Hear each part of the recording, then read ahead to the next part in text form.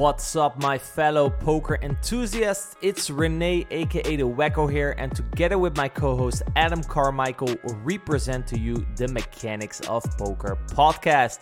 In this podcast, we deconstruct high-stakes poker players, figuring out what it is about them, how they think, what they do that makes them so successful, with an extra focus on the obstacles they faced and the skills they had to develop to surpass them. Over the years, me and Adam have gained a lot of experience in both reaching high-stakes poker ourselves and teaching other players to do the same. We have bundled all this knowledge together in our coaching program, The Mechanics of Poker, which is the most complete poker coaching product on the market. If you want to have a chance to work with me and Adam so you can get unstuck and make more progress in your poker career, go over to mechanicsofpoker.com to apply. But without further ado, let's learn from another high-stakes player's journey in today's episode. Welcome to another episode of the Mechanics of Poker podcast. We are very excited to start chatting with today's guest. But before we introduce him, a quick announcement, because we are accepting a small group of players for our Mechanics of Poker 2.0 pre-launch. If you want to be part of the pre-launch group, go over to mechanicsofpoker.com or click the link down below in the description and add your email to the priority list. And maybe we will pick you to join the Mechanics of Poker pre-launch. Okay, so priority list, and we will contact you, and maybe you will be part of the pre-launch of the Mechanics of Poker 2.0. Now, for today's guests, we have a premiere, because we will be talking to a player who only plays with 4 cards in his hands instead of 2. We're going to be talking with Gruffudd Apollo Jones. He's our guest, and he plays between 5K and 40K heads-up PLO against the best in the world, including Linus Love. He has been a very fast riser through the stakes, reaching these limits after only 4 years into his professional career.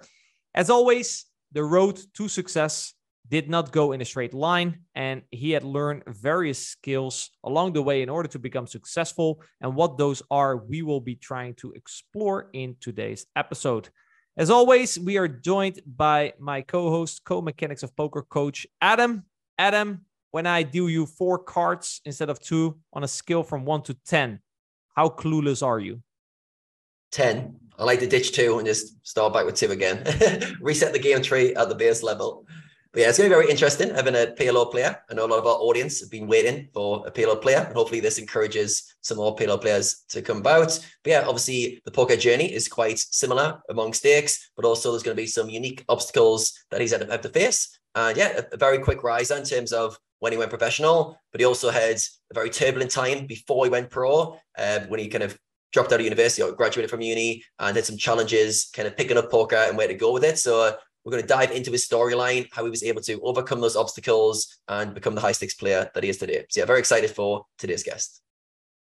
All right. Well, before we start, I would like to give a big shout out to GTO Wizard for sponsoring today's podcast. GTO Wizard has made studying poker accessible for everyone and is, in my opinion, one of the best places to go to if you are serious about improving your poker game. Next to having access to all GTO solutions for every spot and having the ability to upload your hands and let Wizard find it for leaks, you get access to weekly coaching webinars in which various coaches, including myself, educate you on the most important spots to start crushing the game. So go over to gtowizard.com/mechanics to get started, and you will get 10% off on your first month. That is gtowizard.com/mechanics. Now, without further ado, let's get into today's episode with Gruffudd. Mr. Jones, thank you for coming on the pod. Great to have you. Hi. I wanted to start off the conversation at your studies. You studied physics in university, you mentioned, and even though you think it suited your personality well, it did not come extremely easy for you, which is actually unlike most of the players we have had on so far. They usually mention school being very easy for them. Throughout your youth, both in your studies, but also in sports and video games that you've played, did you always have to work hard in order to succeed? And if so, did this help prepare you for dealing with adversity in your poker career? There's a few things, I guess. Firstly, I guess in school, I would say in general, the subjects that I was good at, I didn't have to work entirely hard at. But if you just look at it as a whole, I would have had to work hard at the subject I wasn't initially, say, inspired to learn. So say if it was like for more science or maths-based subjects, if it was the questions based on solving an answer that I could figure out how to do and answer quickly, I would very much find that maybe not easy, challenging, but also fun to do. And like, I think I would excel at that. But then in other aspects of school where you had to sort of read a lot of books or like maybe write essays or something like that, I definitely struggled a lot more with.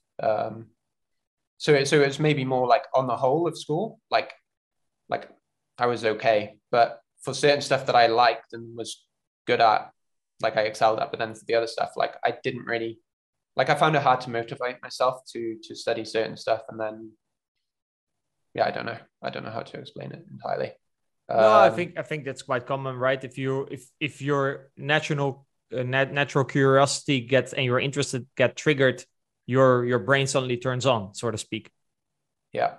And then in university, like I would say I struggled with university as a whole, but it was kind of like the same sort of issue, I guess. So physics, like, is physics, but there's a lot of different subjects in like different modules in the physics, and like certain modules that I found enjoyable, I would want to study more and more and more, and like I would do okay at. But then the ones that were again more book learning and stuff, like I would also study more. But at the same time, in my first year of university, I did actually fail it because at that time I was playing so much poker.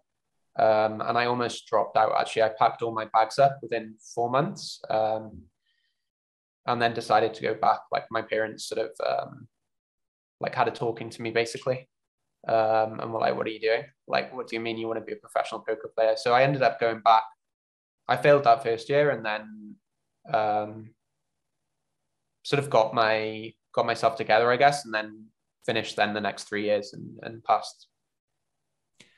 It's I think a lot of players can relate who started to play poker during uni, that as every time when you focus on uni, poker goes shit, and then you focus on poker and then the uni goes shit, and it's very hard to balance the two, I would say, right? Yeah. I mean, I would say like for me, like it obviously wasn't easy enough that I could just like physics, especially like it wasn't easy enough. Like I didn't find university easy enough that I could just play poker all the time and then still pass. Like, like I still had to work very hard at certain points in university to get through it because like it was hard. Like certain topics, like I did find very hard, and you couldn't really take shortcuts in certain modules. Like the modules where you could figure out, like once you would solve this equation once, you could figure out how to do it any way they give you the question. So in effect, you could answer most of the exam after studying very little if you got the concept of it. But the subjects, the modules where you had to just learn a lot of information basically on that subject, like you couldn't really cut the corner. And I did struggle with those ones as well. Like thermodynamics or something was less maths based, less derivation based, and more just like learning stuff from a book. And like I didn't really enjoy that. And I guess also didn't excel at it either.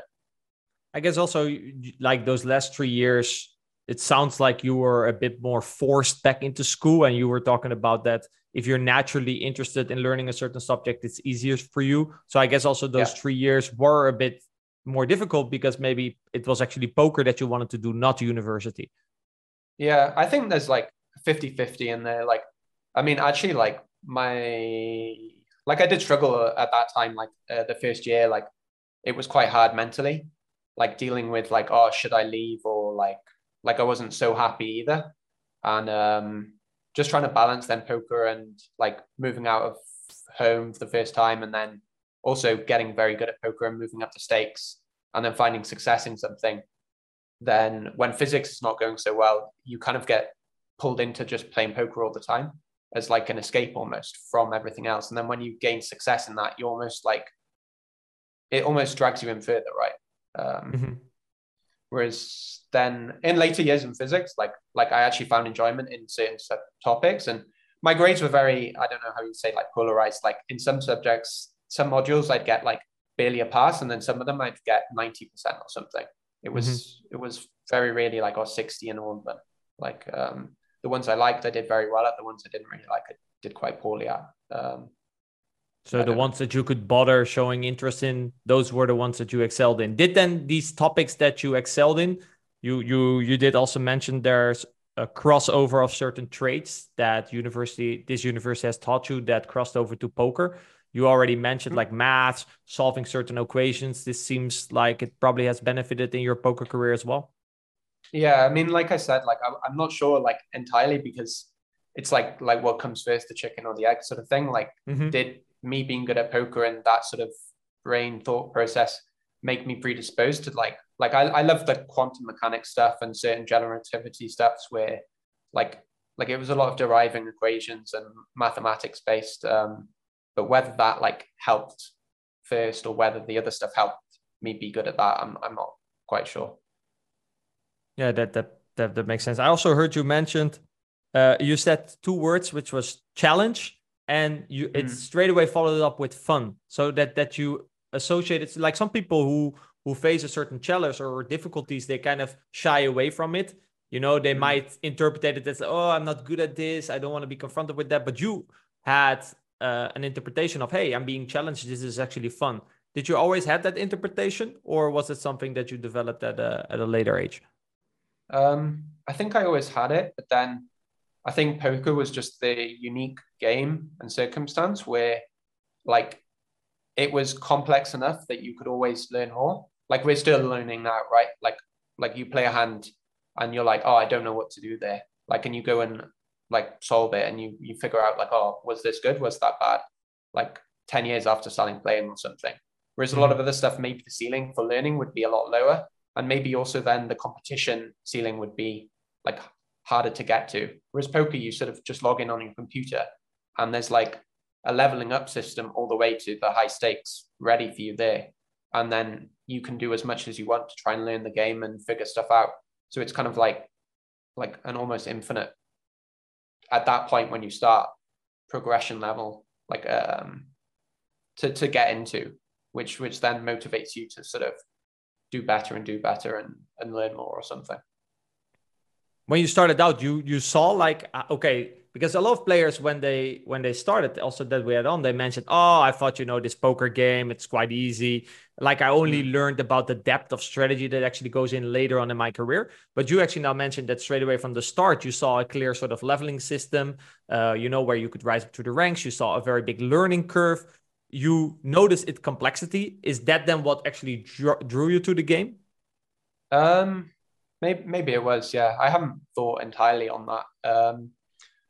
But I guess like when you log into a poker site or something, like you have $20 in your account or $50 in your account, and you're playing like with bankroll management, you're on like NL4 or something. But then you can see all the games running at NL10, NL25, NL50, all the way up to people sitting with like $5,000 or $10,000. And at the time, you're like, whoa, like I could never imagine being one of them. But then when you're playing your one, you're like, and you're gaining success, you're like, oh, like you're looking at the next one up, the next one up, the next one up. And then that kind of drives you to make progress, I guess. Or for me anyway, it did. Yeah, the path is quite clear. Then what do you think is the difference, for example, in people who follow a quote, normal career path? You also see, you have a manager above you, who has a manager above him, who has a boss above him. So you could say it's also sort of clear, but this is more like the game aspect. That's the difference. Yeah, I think it's also maybe more like self-driven, whereas the other stuff, maybe you have to be good externally, but this maybe is more like, if you're good at the strategy and you can implement the game, then you will progress. Whereas the other stuff, maybe there's actually more chaos involved with like dynamics of people interactions or something like that.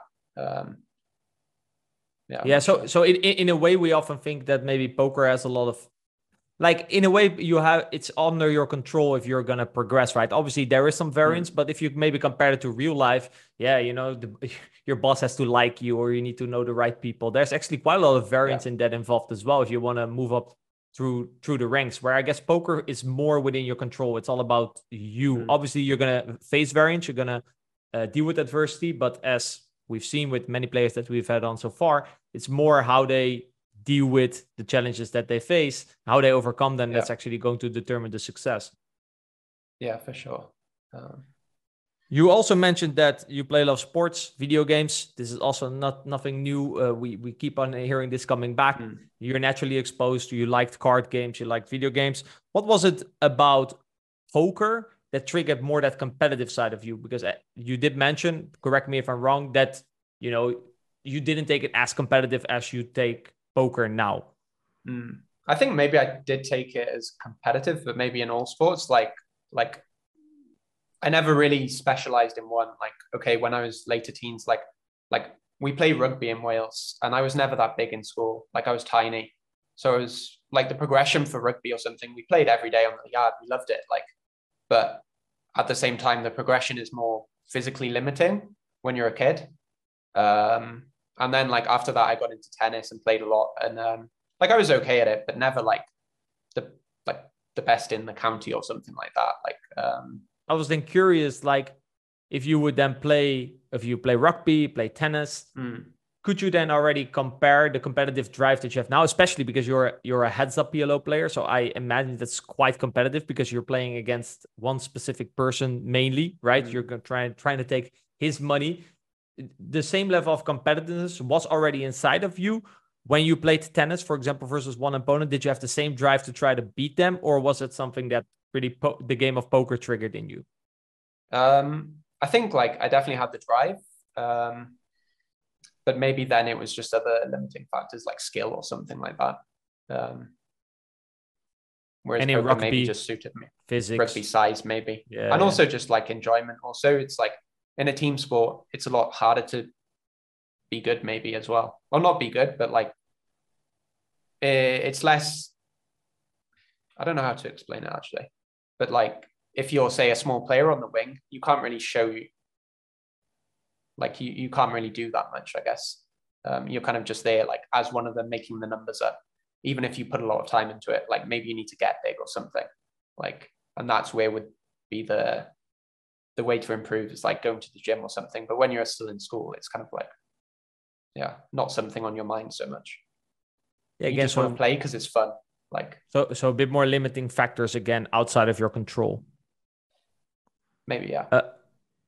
You quickly mentioned that you planned on dropping out 1 year after university, but your parents said, like many parents did, if their kid tells them, "No, I have this poker game, I like to gamble," usually their advice is not, "Oh, go at it." They usually say, "No, choose the safe option, go back to school."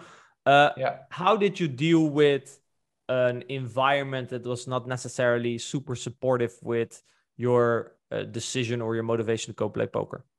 I mean, I would say it was probably down to me that it wasn't supportive, because I was very enclosed at that time. Like, I didn't speak to anyone about it. And when I came out with it to my parents, we hadn't really had a conversation much about like how much I was making at poker, or like how much money I had, or the decision. It kind of came like quiet, and then out of the blue maybe. And they were like, "Oh, what's going on?" basically. And then inadvertently at the end of that first year, my dad actually said to me, like, "I don't want you to go back to university. If you're gonna like just go as like and play poker in university, like I'd rather you do something else." But I said to him, like, "No, I will go back, and like I want to actually study, because I do enjoy physics. Like I did enjoy learning about physics." But actually he was the one telling me not to go back then after the first year, because he was like, "What's going to change?" So then I had to almost prove to myself and them that I could get through it and I could complete it, I guess. But did he say like, "Okay, you should go pursue this poker thing," or did he want you to do something completely different? I guess we didn't really have that conversation. Right. But he was like, first like, "Oh, well, I don't think you should go back to doing the same thing again. Usually people get in touch with poker through friends. Was it the same in your case? At university, people were playing a poker game. Gruffudd got invited, started to take their money, and it's like, hey, I'm pretty good at this game. It was kind of like that in school, I guess. Like when we were playing in school, like just for dinner money on the. And then everyone else had Facebook. I didn't have Facebook at the time. So then I downloaded a poker site called PKR. I don't know if you remember, it's the 3D one. Yes, of course. And like inadvertently, it was probably one of the softest sites like ever at that time, sort of 2010, I guess, 20. And then I just started playing on there like in the evening and stuff, like to try and like get better basically. And yeah. Oh, you actually played with the focus on getting better already, not just out of pure enjoyment? But just actual enjoyment as well. Yeah. But getting better is actually something that you enjoy. So for example, if you take the video games, take the sports, and then poker, you have a bit more of an analytical mind, you would say, that is constantly trying to look to improve. Yeah, I think that's also why I don't really enjoy playing video games nowadays. Or not that I don't enjoy it, that I just don't put any time into, because I feel like there's in a lot of them, maybe you have to play it a lot to get very good at it. Whereas then for me, it feels like a waste of time if I have to put all that time to get good at a game when I could be putting the time to improving my poker, or I could be putting the time into doing something other than being sat on my computer chair, which is not the best like way to spend all your time, I think. Yeah, that's kind of I noticed something similar. As soon as I started to play online poker, I kind of stopped playing video games, because indeed you already spent so much time behind your computer, right? If you then, for example, go play a video game, I mean, and it's very understandable if you're very good at poker, for example, and you go play this other video game, there's probably a 12-year-old kid who's starting to beat you because he's playing every day. It's not really isn't it nice? Would you say you have trouble playing sports or games that you're not good at because you know you could be so much better if you would only put the time in it, but you're not going to? Do you find it then harder to enjoy those things? Actually, for me nowadays, not really. Like I'm fine with playing a sport that I'm not good at. I actually enjoy that, because there's two types of sort of learning, isn't it? It's like that initial learning curve when you start something new and you get this steep progression. And that's super fun. No matter whatever new thing you try, you see like a lot of improvement very, very quickly. But then to then improve from that, you see like, oh, these people are super good. And then you're like, oh, I know I need to put X amount of hours to get that good. But if you're not like super into it, or if you've already got like a lot of hobbies that take a lot of time, you know, like, oh, I can't gain to that. But you don't like, for me, it doesn't affect me. Like I still enjoy doing something like a little bit if I know like, oh, it's just challenging and it's just something new to do, something different to experience.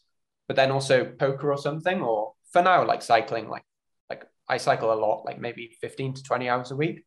And the progression you get then when it becomes like a serious hobby or like a profession is that learning curve when you've had the steep bit, you've progressed a long time, like you're finding like small increments to get better all the time. So for cycling, maybe you get like a little more, your position gets like a little bit more aerodynamic, or like you train in a certain different way. Or like poker, you find like these small exploits or small stuff that you've been doing wrong. There's no big leaps anymore, but it's always like those small increments give you a lot of satisfaction as well.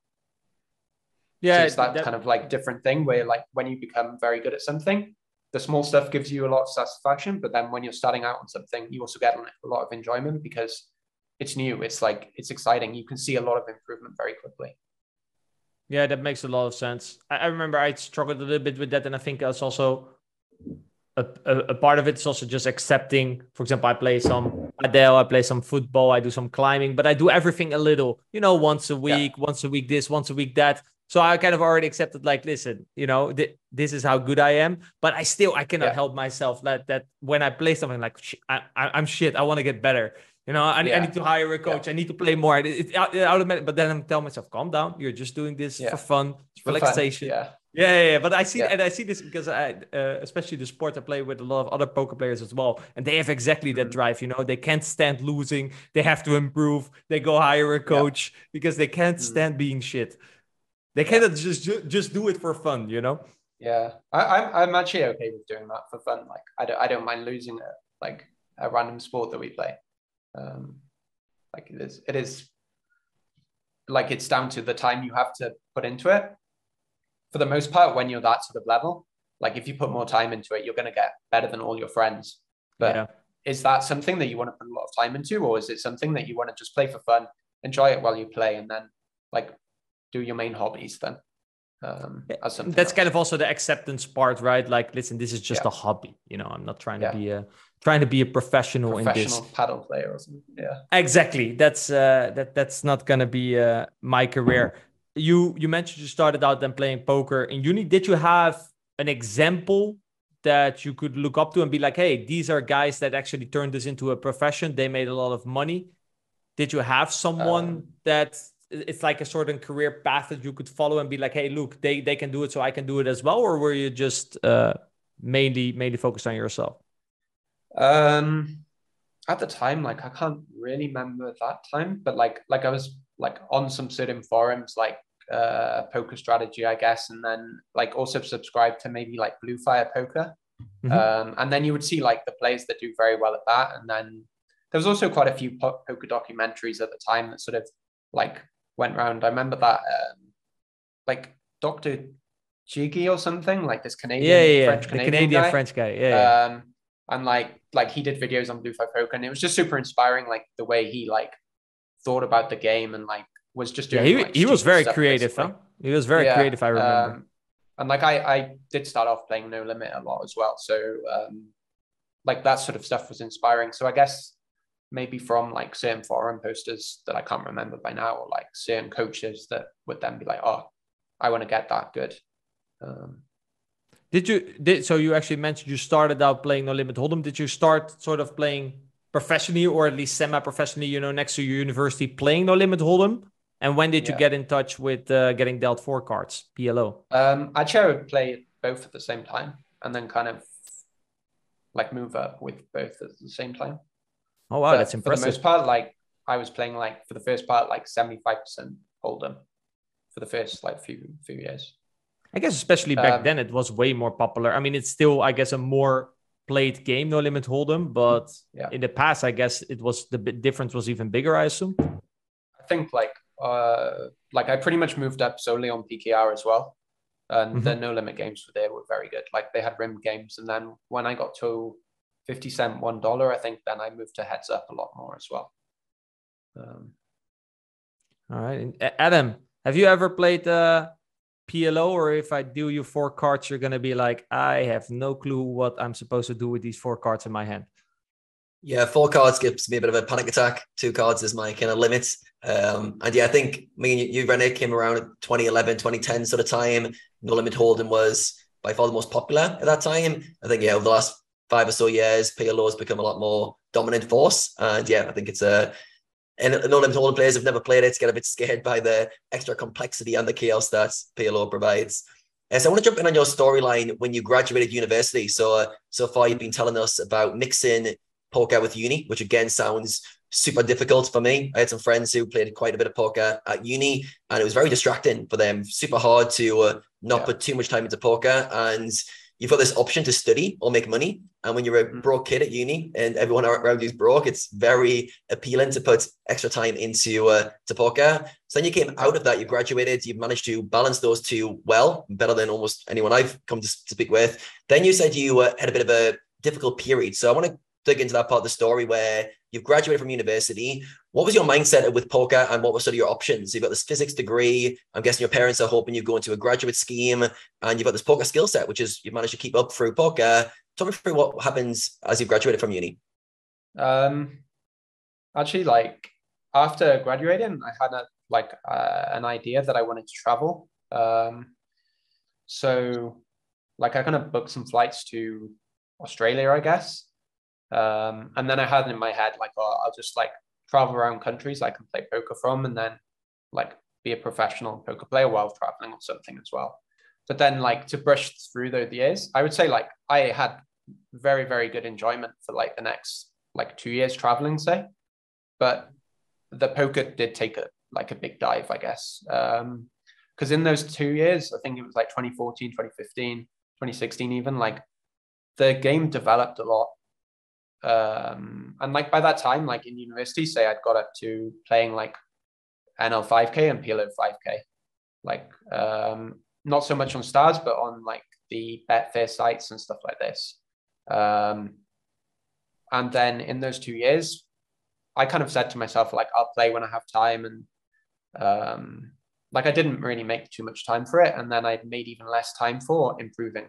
It was kind of like, oh, I'll do it like when I have some free time. And then when I would play then, like I would try and focus and stuff. But honestly, like I was playing a strategy that was just outdated, and like people were progressing and like I was out of touch with the game because I was just traveling and like living my life basically. And then skip forward a few years, like I'd burned through like a lot of money from traveling, and then also like losing some back and like trying to play in games that were then too tough for me. Up until the point where then I had to be like looking like, oh, like do I actually want to be still a professional poker player, you know? Like do I want, like at the time, like I was making like YouTube videos or something related to cycling. I was into photography, like drone photography and stuff like that, and I had like other interests that kind of took over poker for a few years, and poker just took a back seat. But then the problem is when it's your profession that takes a back seat like that, you don't really get to then be good at that profession. Like I was maybe never like super good after university, to the extent where I could take 3 years off and still be like better than all the players that then be progressing, like new players have been coming up and stuff. So then at that time, like one of my friends like recommended like I think Nandez came out with this PLO lab course or something, like with Doug, like one of his first ones, that it was just before the solver maybe. And then I watched that and went back down to playing like 50 cent $1, and then just sort of ground it back up again, I guess. But that was sort of the turning point where then I took it more seriously, and I was like, okay, I have to like get my head down and learn how to play again. And it was hard, like sort of not being in the games that you used to be in, and yeah, like realizing that you're not that good at it either. Like after playing like 50k hands for like 1-2 zoom PLO, and then like losing at 3 big blinds per 100, which like maybe is a normal variance from, but it just felt like I was opening like 70% on the button still, like 80% on the button. Like I was playing like a style that worked for me in the past, but like I remember speaking to actually I was friends with Vanny at the time, like just online, and he said to me like he just said like, I'm gonna 3-bet the shit out of you. Like he was a friend, but he was like you can't open this much, like I'm gonna punish you. Like, and he said it almost like out of pity, I think. He was just like, what are you doing, bro? Like you can't do this. And now we find like the open at that stack size that I was playing at that time was like we only opened 40% on the button there, and I was opening like 80, 85. I was just like, I can open this, like fuck them basically. But in fact, you can't. Like, so yeah, it was quite a long process of like changing the strategy basically to get better again. And that, at that point, then I was just playing PLO. Yeah. So how challenging was that from a mindset perspective? So you've built your role, you're playing up to 5K on some of the sites, then you've gone traveling and your skill sets kind of deteriorate a little bit and the games have kind of moved past you for those levels. And then you've got to come back and almost like reinvent yourself and start from a much lower stake than you played. I'm guessing from an ego perspective and a mindset perspective, that's quite challenging. And what made you want to start again? Because you're almost having to reinvent yourself from the ground up at this point. What made you think, all right, I want to do this poker thing again, but better, rather than just going, right, I did the poker thing and I want to move on to something else? What made you come back to poker and wanted to give it a real good shot? I think at that time with that poker lab, there was a clear progression to learn the game very well. This course was superb. Like it really taught you PLO from a fundamental way to play like 6 max. like what hands to bluff with, what to be check raising in certain lines. It wasn't with the solver yet, but it was just very well put together. And then from that, the progression to learn. And then after that, the solvers just came out, like Munker solver. And then that just opened up a new world to sort of learn and get better. So it didn't really matter to me that I was playing quite low, because like there was then a progression thing again, like similar to before, where then you could learn and you would see everyone making mistakes. So you're like, well, I'm going to improve now with that. So at this point, you've got a clear learner path, you're excited again, and you feel like you can basically go through this course and pick up the fundamentals, and you can see where it's going to lead you. Where were you basing yourself at this time? So you've just been traveling. Were you living with the poker players right now, or were you just living back at home? Actually, at that point, like I think I had come home for a bit. So I was at home for maybe like 3-4 months when I started then playing again. And then after that, I think I moved to Thailand then that summer or something. And I played a lot at home and then a lot in Thailand then for the next like 4 or 5 months, I guess. And how long did it take you to rebuild yourself and reinvent your game? So we've got this outdated game that you were currently using, and now you're raising from the button 88%, and you're having to reinvent from the ground up. How long did it take you to get a winning strategy and start progressing through the stakes again? Actually, like for beating 50 Cent 1, maybe like a month or 2. But then like it was a slow progression, definitely. Like there was certain stakes that were like very hard. And then at that time, like I made a very good poker friend, like who was like at a similar level, always one actually a bit above me, but like sort of he was shotting when I would maybe be shotting that stake in like a month or 2. So we were playing 2-5 at the same time, and then he would move up like a bit before me to 5-10. So I always had someone to chase, and then we were talking a lot of hands together. So I think that was definitely a big part in also the improvement, and also like we were studying all the time together. And then it sort of motivated both of us, I think, to be like playing a lot and also learning a lot, and then also discussing like certain regulars that we were playing a lot with, because at the time it was on Party Poker, I guess, where they had like a lot of these 2-5 leaderboards and 5-10 leaderboards and stuff like that, where like the person who raked the most in a day gets like $1,000 or something. Like, yeah. So like you're playing a lot with the same people. So if you have a friend that's also talking about these people as well, it's quite motivating to then get good again.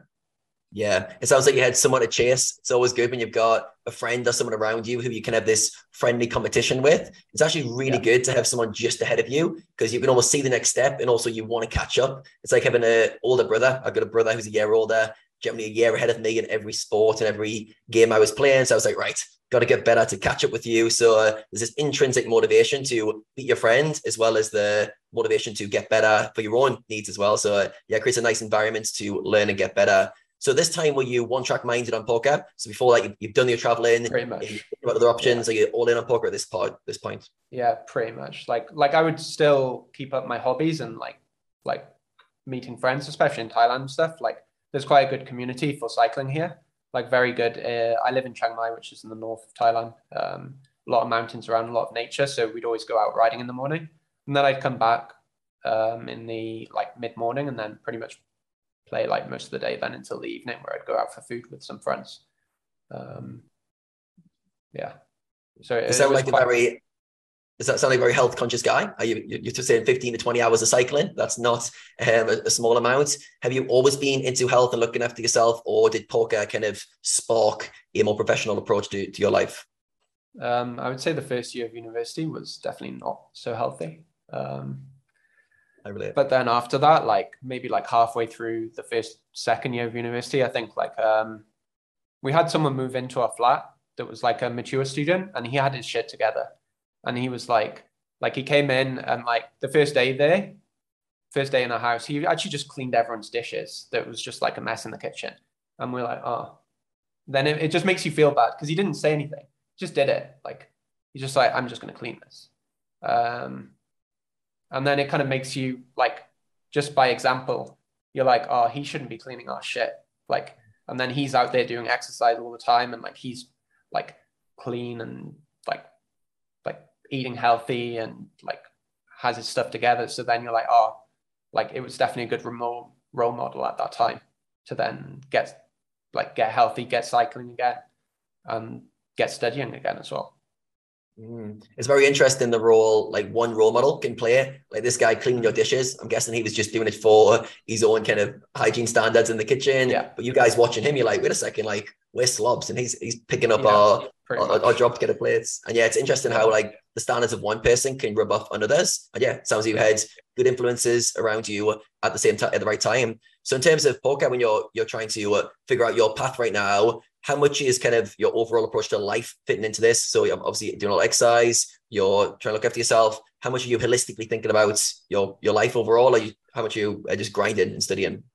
I would say like during the 2 years of COVID, I was actually planning on moving out here just before COVID started, basically. And I ended up at home, like in Wales, in a small town in Wales. So then, like, I actually lived with my parents for like 1.5 years during COVID. And I was very focused on poker at that time. Like, it's when I really sort of progressed the most, probably. Again, I had a similar lifestyle where I was cycling a lot in the morning and then playing a lot in the afternoon and in the day. And I guess like maybe since moving here, like I've balanced a bit more of like hanging out with friends and stuff like that. But also the time zone is a bit worse with playing actually here. So sometimes like it's in the middle of the day, there's not really much running. So I'd rather just focus on like living a good life as well here, rather than being like, oh, like this is the time to work now. Like if someone messages me and wants a game, then yeah, I would like set aside that day straight away. But if there's nothing running, or like if I like Zoom basically never runs heads up now on PokerStars that I've seen. Whereas last 2 years, it was like a lot of action in heads up Zoom. Whereas that game's pretty much died, and the only action you get is sort of with like a specific player maybe. So then that definitely contributed to like a lot less poker hours probably now. Yeah. So it sounds like COVID was a time to knuckle down, focus on working. There wasn't any distractions. And that was actually the perfect time frame for you to get better at poker and put a lot of time into it. And then as things got back to normal, you decided to base yourself in Thailand and live a more balanced life, still playing a lot of poker, but also taking opportunities to see friends, do fun stuff when it happens. And also the games might not be as active at certain times. So yeah, it sounds like you've come to this from a very high work ethic part of just grinding to a more balanced and find out how you want your life to look like. And as you have more success, you get to choose those options. More freedom. So yeah, it sounds like a good evolution for yourself. Rene, for yourself, have you ever had to reinvent yourself? Griff's talking about reinventing his game after falling behind a few years traveling. Have you had to look at your game ever and just go, wait a second, I need a full game revamp here? Yeah, for sure. I think would say most players have had that moment. I learned a couple of tricks quite early that worked quite well. And kind of what Gruffudd also said, at some point the game was just, moving on, and I wasn't. And I think it requires like bad results for you to really realize that and to see the necessity of like, I remember I had one bad year where basically only with rakeback I made something. And I was like, okay, this is not very good. I remember also my bankroll was dropping quite significantly. And yeah, necessity at that moment is just quite high. I think this was also the point that solvers just started to came out. So maybe, actually, I didn't really think about it this way, but maybe my opposition, I think mainly playing mid-stakes, 500 Zoom a lot as well.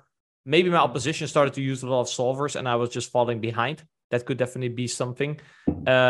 I then moved back to the Netherlands and teamed up with some other players. And we started to focus more on solvers as well, started to study more opponents, started to, basically start progressing again from a strategic perspective. I think also the guys that I started to hang out with, we already completed each other very well. One was really good in solvers, or one was really exploitative. One of them really had a very big mouth, big dreams that we were going to try to become the best players in the world. And I think it's also very important to have a certain character like that who kind of raises your standards in a way, right? Whereas I was always just like playing poker to live on a monthly basis. I never really thought about trying to become the best.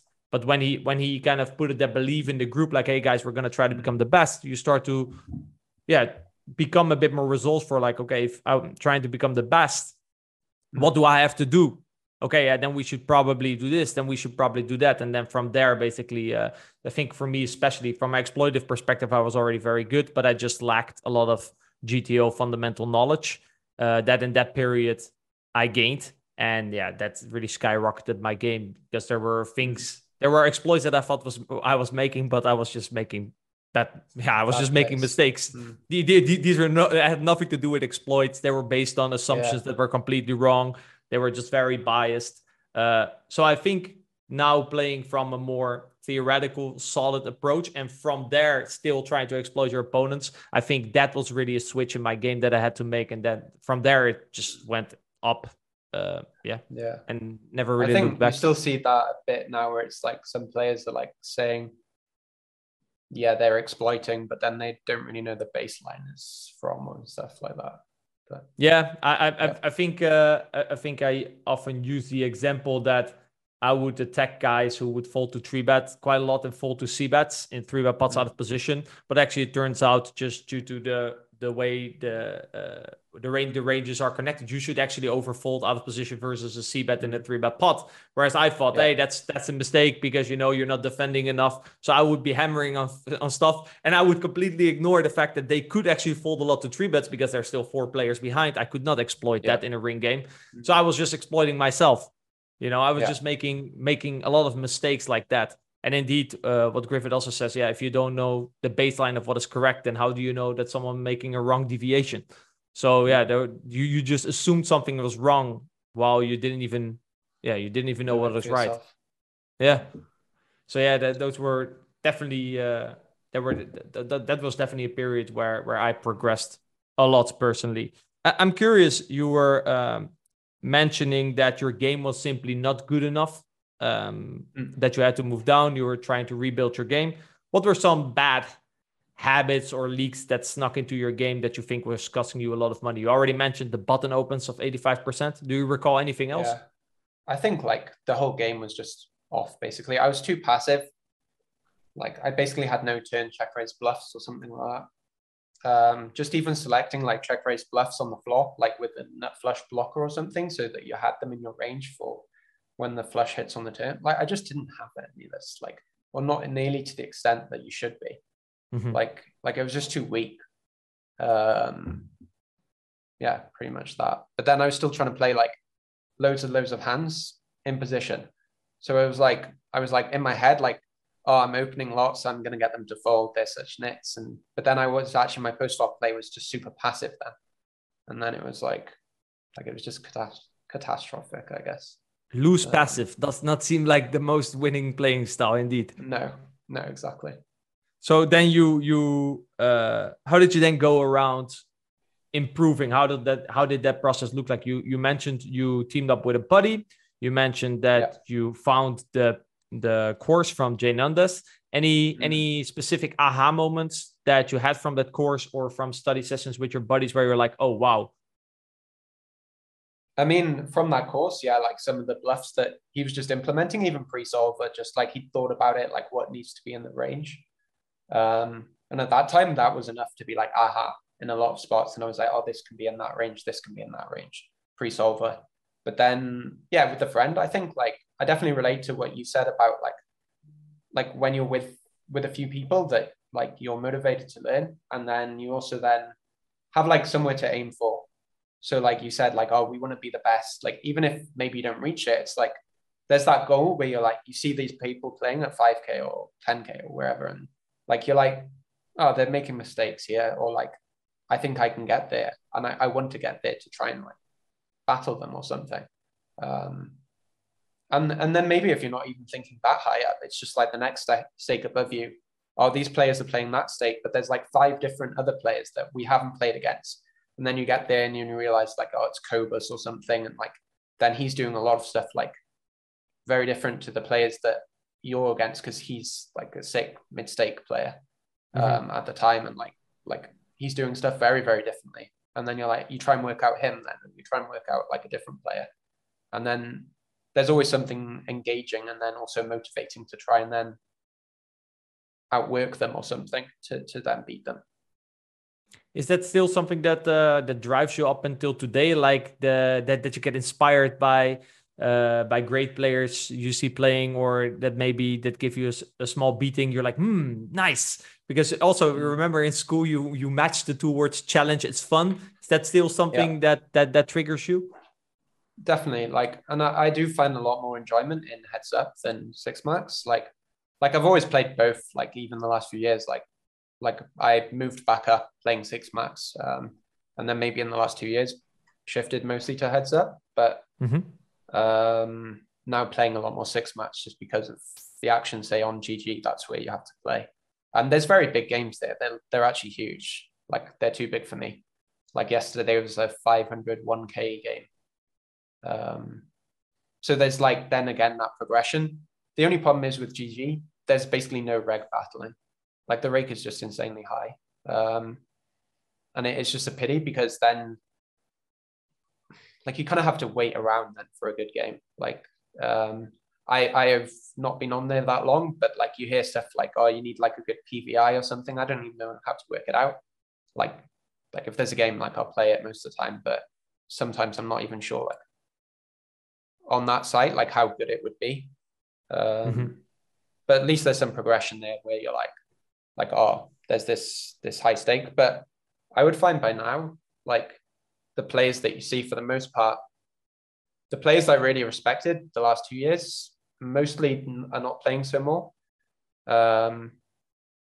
So then the guys at the top now are kind of like the ones that have a lot of money that have built a role, but might not necessarily be that good. Which is good foresight, right? It is good also. But then it's also like, I don't know, like, I think some of the enjoyment was always like seeing like some of the best players like playing and then seeing what they're doing and being like, oh, like, how's he doing this? Like, what's he doing there? Whereas when it's just like a punter reg, just like taking money from a whale at a higher stake, you're like, yeah, you want to play in it, but you're just like a bit like, oh, like it's not so challenging then. You're like, okay, like you want to make more money so that you can play it, but then it's not like, oh, this person is really doing something interesting, or he's put a lot of work into this strategy. And I think there are some players that are obviously doing that. And like there are them there, but then maybe they're not the ones in that game all the time either. So basically, I think a lot of players would hear you say, and they're like, wait, this makes no sense. You said that you're a bit sad that there's only will games and that there's no rec games.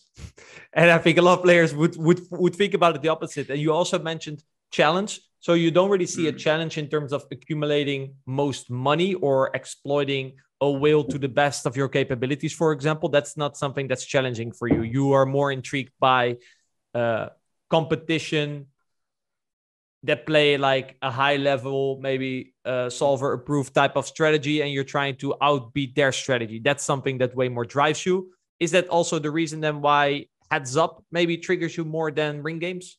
Because it's a bit more like a competition between your strategy versus my strategy. Let's see who's the best. Somewhat like that. Like, and definitely in the past, like in certain ring games, like when I was moving up on stars, like I got battered at 3-hand on 5K. Like I think I'm down a lot still lifetime, like from like 2019 time, trying to break into 5K, because I would just play 3-handed with like gravy and action free or something.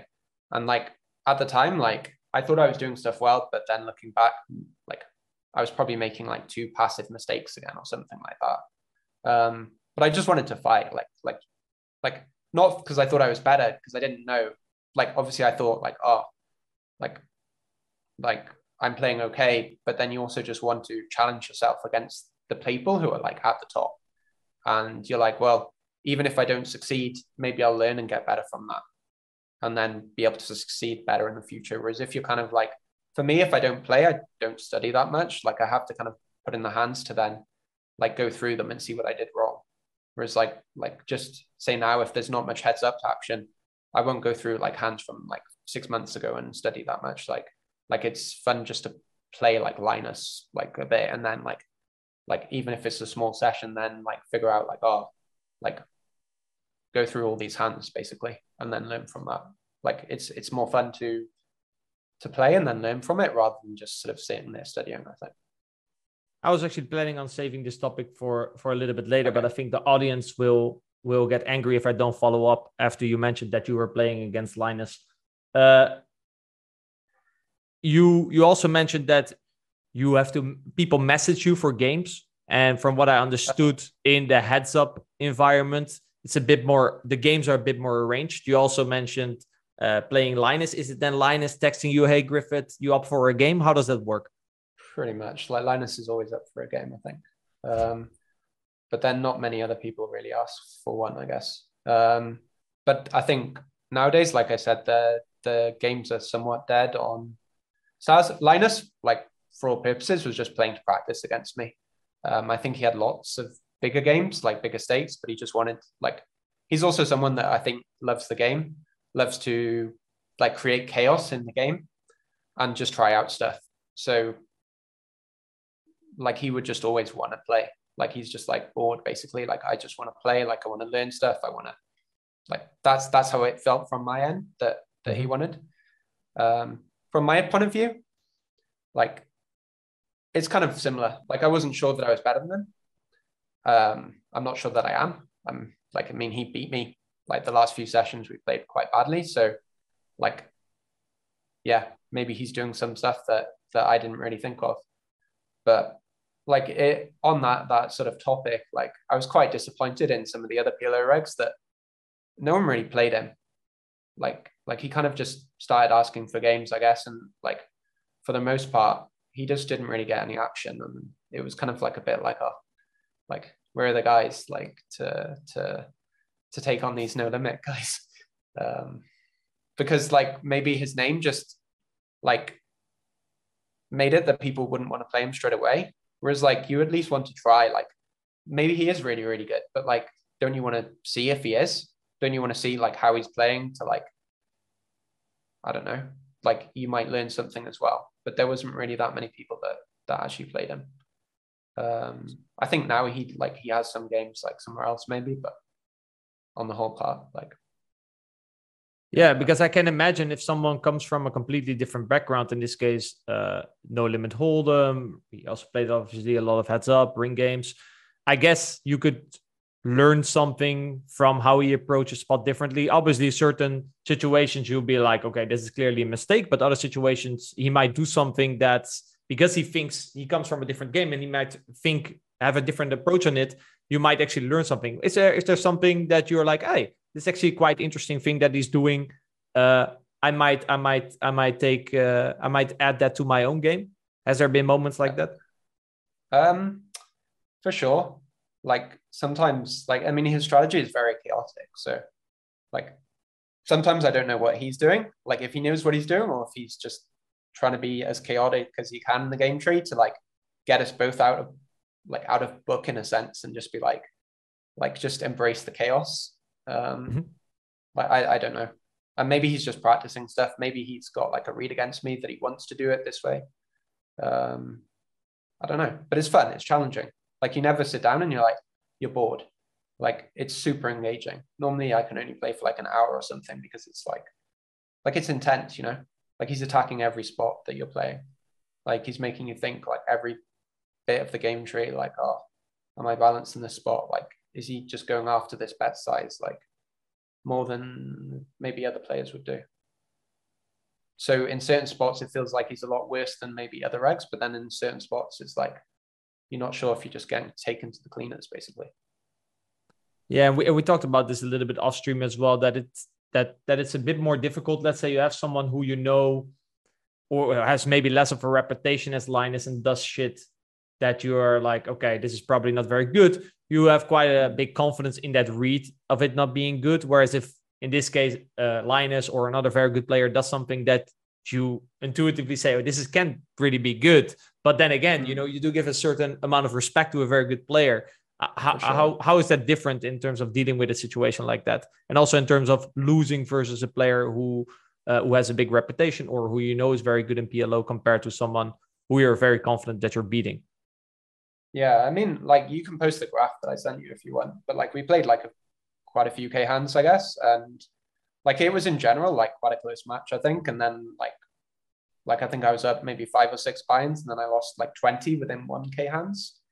And like I said, like I went through the hands and I think I played sort of okay in the big pots, but then you're still evaluating it. Like it's hard to then, I don't know, like continue from that, because you in your head you're like is he just like completely exploiting me in certain other spots? That like the self-doubt definitely creeps in a bit, so you want to take some time to like compose yourself before playing them again, especially when it's someone like Linus. Whereas if it was, say, a different player, maybe you'd be like, oh no, like a bit more confident in your play. And how do you go about, you said like you have to compose yourself before playing again. How does that process look? So from now until you play Linus again, what are you doing to make sure that you're ready? I mean, we played a little bit last week, like for an hour or so, but yeah, I guess it's just like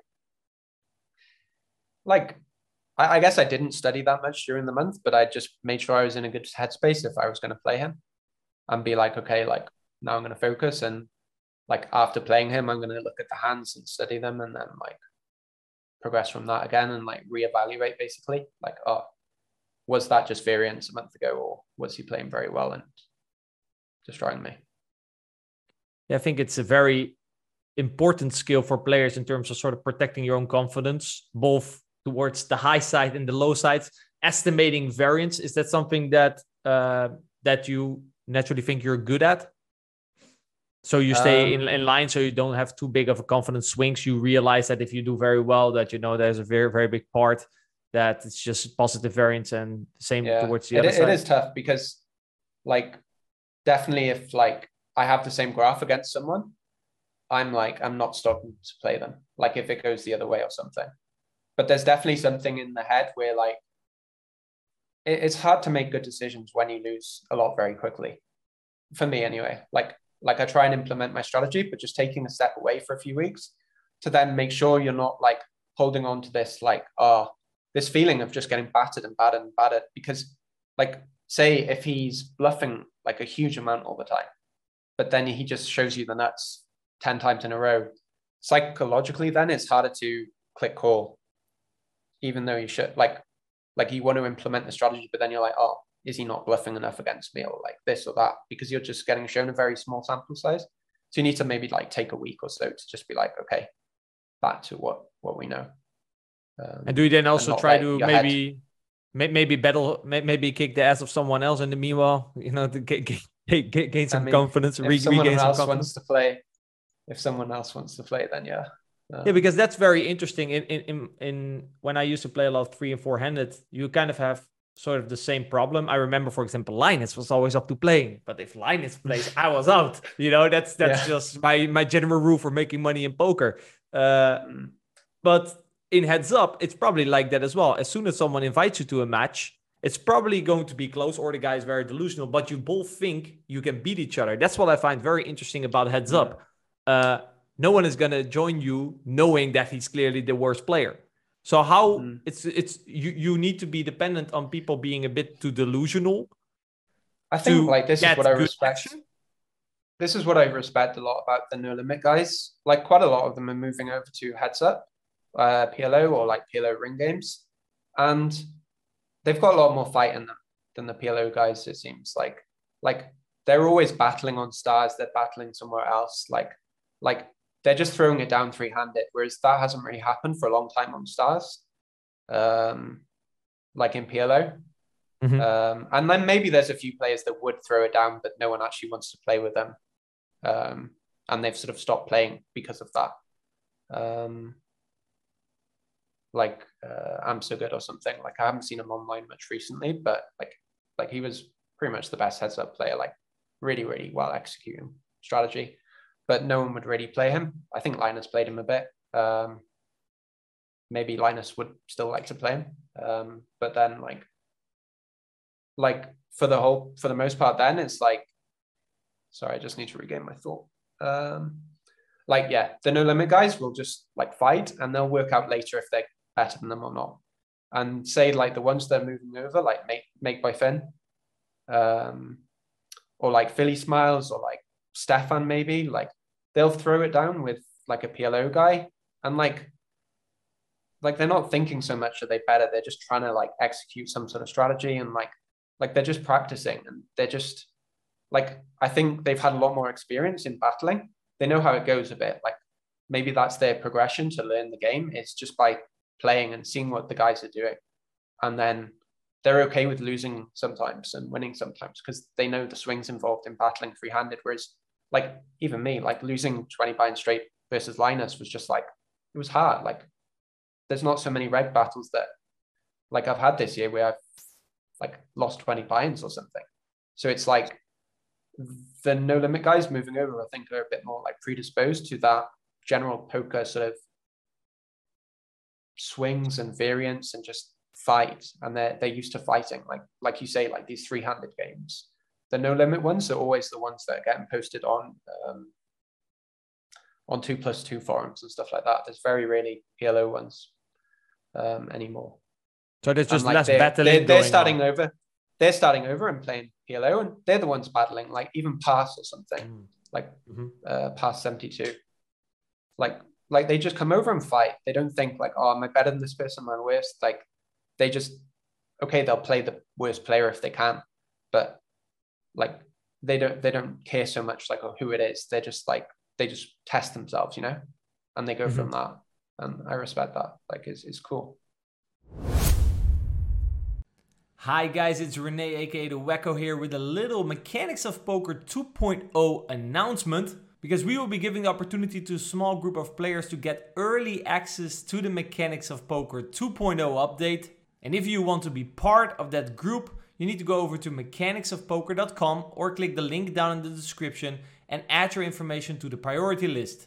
This way you can have a chance to be one of the first players enrolled in our Mechanics of Poker 2.0 program. In our program you will get access to 80 plus hours of content in which we will explain you all aspects needed in order to become a more successful poker player. Now one of these of course is the technical aspect of the game, in which I'll be explaining you all the mechanics behind poker strategies. We'll be talking about GTO, exploitive play, with an extra focus on the why behind certain strategies and why the population has certain leaks. And to increase your win rate even further, we've recently added a river bluff and bluff catching section so you can increase your EV when those pots become very big. Our mindset and performance coach Adam Carmichael, he took care of the mental game and performance section of this program, in which he will teach you everything you need to know in order to break through limiting beliefs, better handle your emotions, break free from tilt, and play your A game more consistently. And last but not least, we've added the management and optimization section in the program, in which we will give you various tips and tricks to make it more likely for your poker career to succeed, and how to continuously improve as a poker player.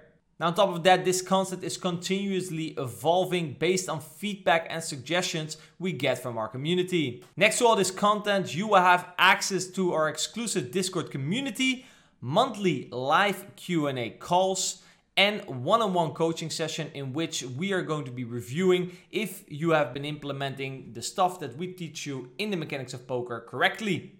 So do you think you have what it takes to master the Mechanics of Poker? Go over to mechanicsofpoker.com, add your details to the priority list, and maybe you will get a chance to work with me and Adam and make more progress in your poker career. But for now, without further ado, let's get back into more goodness in today's episode. You mentioned a lot of players transitioning over from No Limit Hold'em to PLO. What, in your opinion, not necessarily these players in specifically, but what do you think are some common mistakes No Limit Hold'em players make when transitioning to PLO? I'm not sure. I think maybe like certain stuff they do maybe like with a combo that, like, I don't know how to explain it. Maybe like PLO players are more used to like executing a strategy based on every single component in the hand. Whereas the no limit guys, like they generally, I see like all their strategy is balanced. Like their frequency in a lot of spots are very balanced, but the hands that go into the certain spots are not the right ones. Whereas PLO ones could be a lot more imbalanced, but the hands are normally like make more sense going into each spot. Does that make sense? So like a certain no limit player might always find like the 10% check raise versus latency bet or something, but they're not using the right hands. But they're finding the frequency very often. Yeah, so I think you mentioned as well that in PLO, because you have more cards to your disposal, removing, blocking becomes a bigger part of the game. Whereas in No Limit Hold'em, there's a bit more randomizing going on with certain combos. Whereas the randomizing here is being taken over by the fact that you have more information in terms of card removal and blocking. Yeah, so sometimes we might see like a certain combo that they use that like would then make us think like, oh, they're doing this way too often, whereas maybe they've just randomized that combo. Whereas if it were maybe a PLO player, they wouldn't have randomized it. They'd have just pure folded it, but then chosen a different hand. So in a sense, the frequency would be the same, but the hand selection would be different maybe. But I can imagine that even in PLO, there's probably going to be spots where your suits are just, you have so many good blocker, unblocker properties in a certain line that you cannot use them all. I assume those spots do exist, and same vice versa. Sure. Like the problem with this purely playing on your hand in No Limit Hold'em is there's going to be spots where you will have way too many good candidates and way too few good candidates, and that will lead to massively under-bluffing and over-bluffing certain spots. Yeah. I assume that still applies to PLO as well. So there is some randomizing in the situations where that's really the case. Sure. And like certain spots, like it is pretty much a mix in the solver anyway. So like maybe you would, or maybe you just like see what the player is doing and then just decide based on that. But it obviously depends who you play then. Yeah, that makes sense. And in terms of you mentioned, the heads up environment, there's maybe not a lot of action. So you have also been switching to playing more ring games. What were some things you had to work on in terms of transitioning from heads up to ring? I would say like I didn't stop entirely playing ring. Like I was playing both of them, I guess, to fill the action. So I'd still wait at ring games to try and get action when I was playing heads up. But I think the main thing is like the game tree is just so complex in 6-max. It's very, very hard. Like which is good because like it's a complex game. And like the studying process is a lot harder because like the game is like, it depends so much on like the raise size or like the stack size of everyone. And then if it gets like 3-handed or something, like it's very hard to then study and then find out what's right. So you need like definitely an extra bit of intuition, I think, to be very good at 6-max PLO comparatively. Like in certain spots, it's like, okay, like it's very tight and like the ranges are a bit more compressed, but then it gets to a certain point where it just becomes like pure chaos as well. Where like there's an extra player in or the stack sizes are a bit different to what you're used to. And like, in quite an unknown spot. And then maybe there's more, because the ranges are more compressed, maybe there's more exploits that you can make in 6-max in certain spots as well. Like I know of certain few players that do like very, very well at 6-max, and they would say maybe they don't play very GTO at all. Yeah, because I guess there's more players involved, and like you said, the game tree is harder. So if the game tree is harder, probably people are further away from GTO. So exploitative lines will, if you know where people are farther off of GTO, exploitative lines will probably make you more money. And I guess also the big difference is the recreational at the table, kind of disturbing the equilibrium, so to speak. Yeah, and you see like certain players will go after the recreational player. Way more exploitatively than some of the other players. So it's kind of interesting seeing like a lot of different styles in 6-max PLO, sort of how they react to certain dynamics in the game. For me, I just don't find it quite as enjoyable as heads up, but there's definitely certain stuff in there that's like super interesting, I guess, if you wanted to get into it.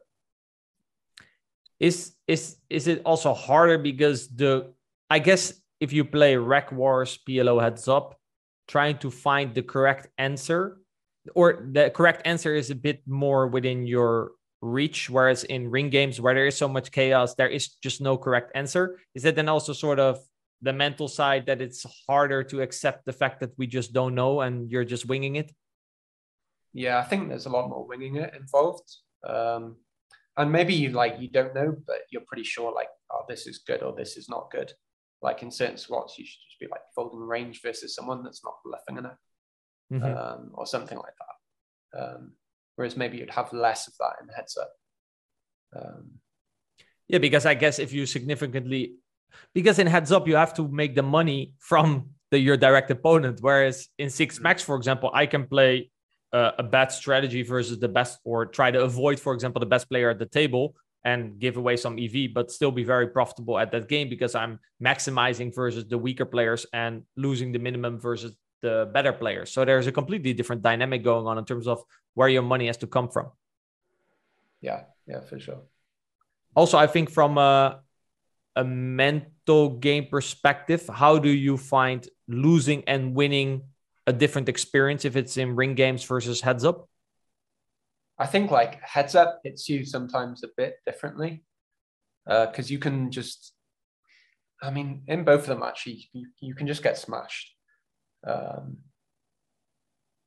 But maybe heads up, it feels like a bit more personal when you're like if you're playing versus one player and they're smashing you, you're like, oh, okay, like maybe I should stop because they're better, or maybe I should like take a break or something. Whereas in six max, if like there's a big whale at the table, you still want to carry on playing, but then maybe there's like a certain player that's doing something that's really exploiting you at the same time that you kind of have to be like okay with.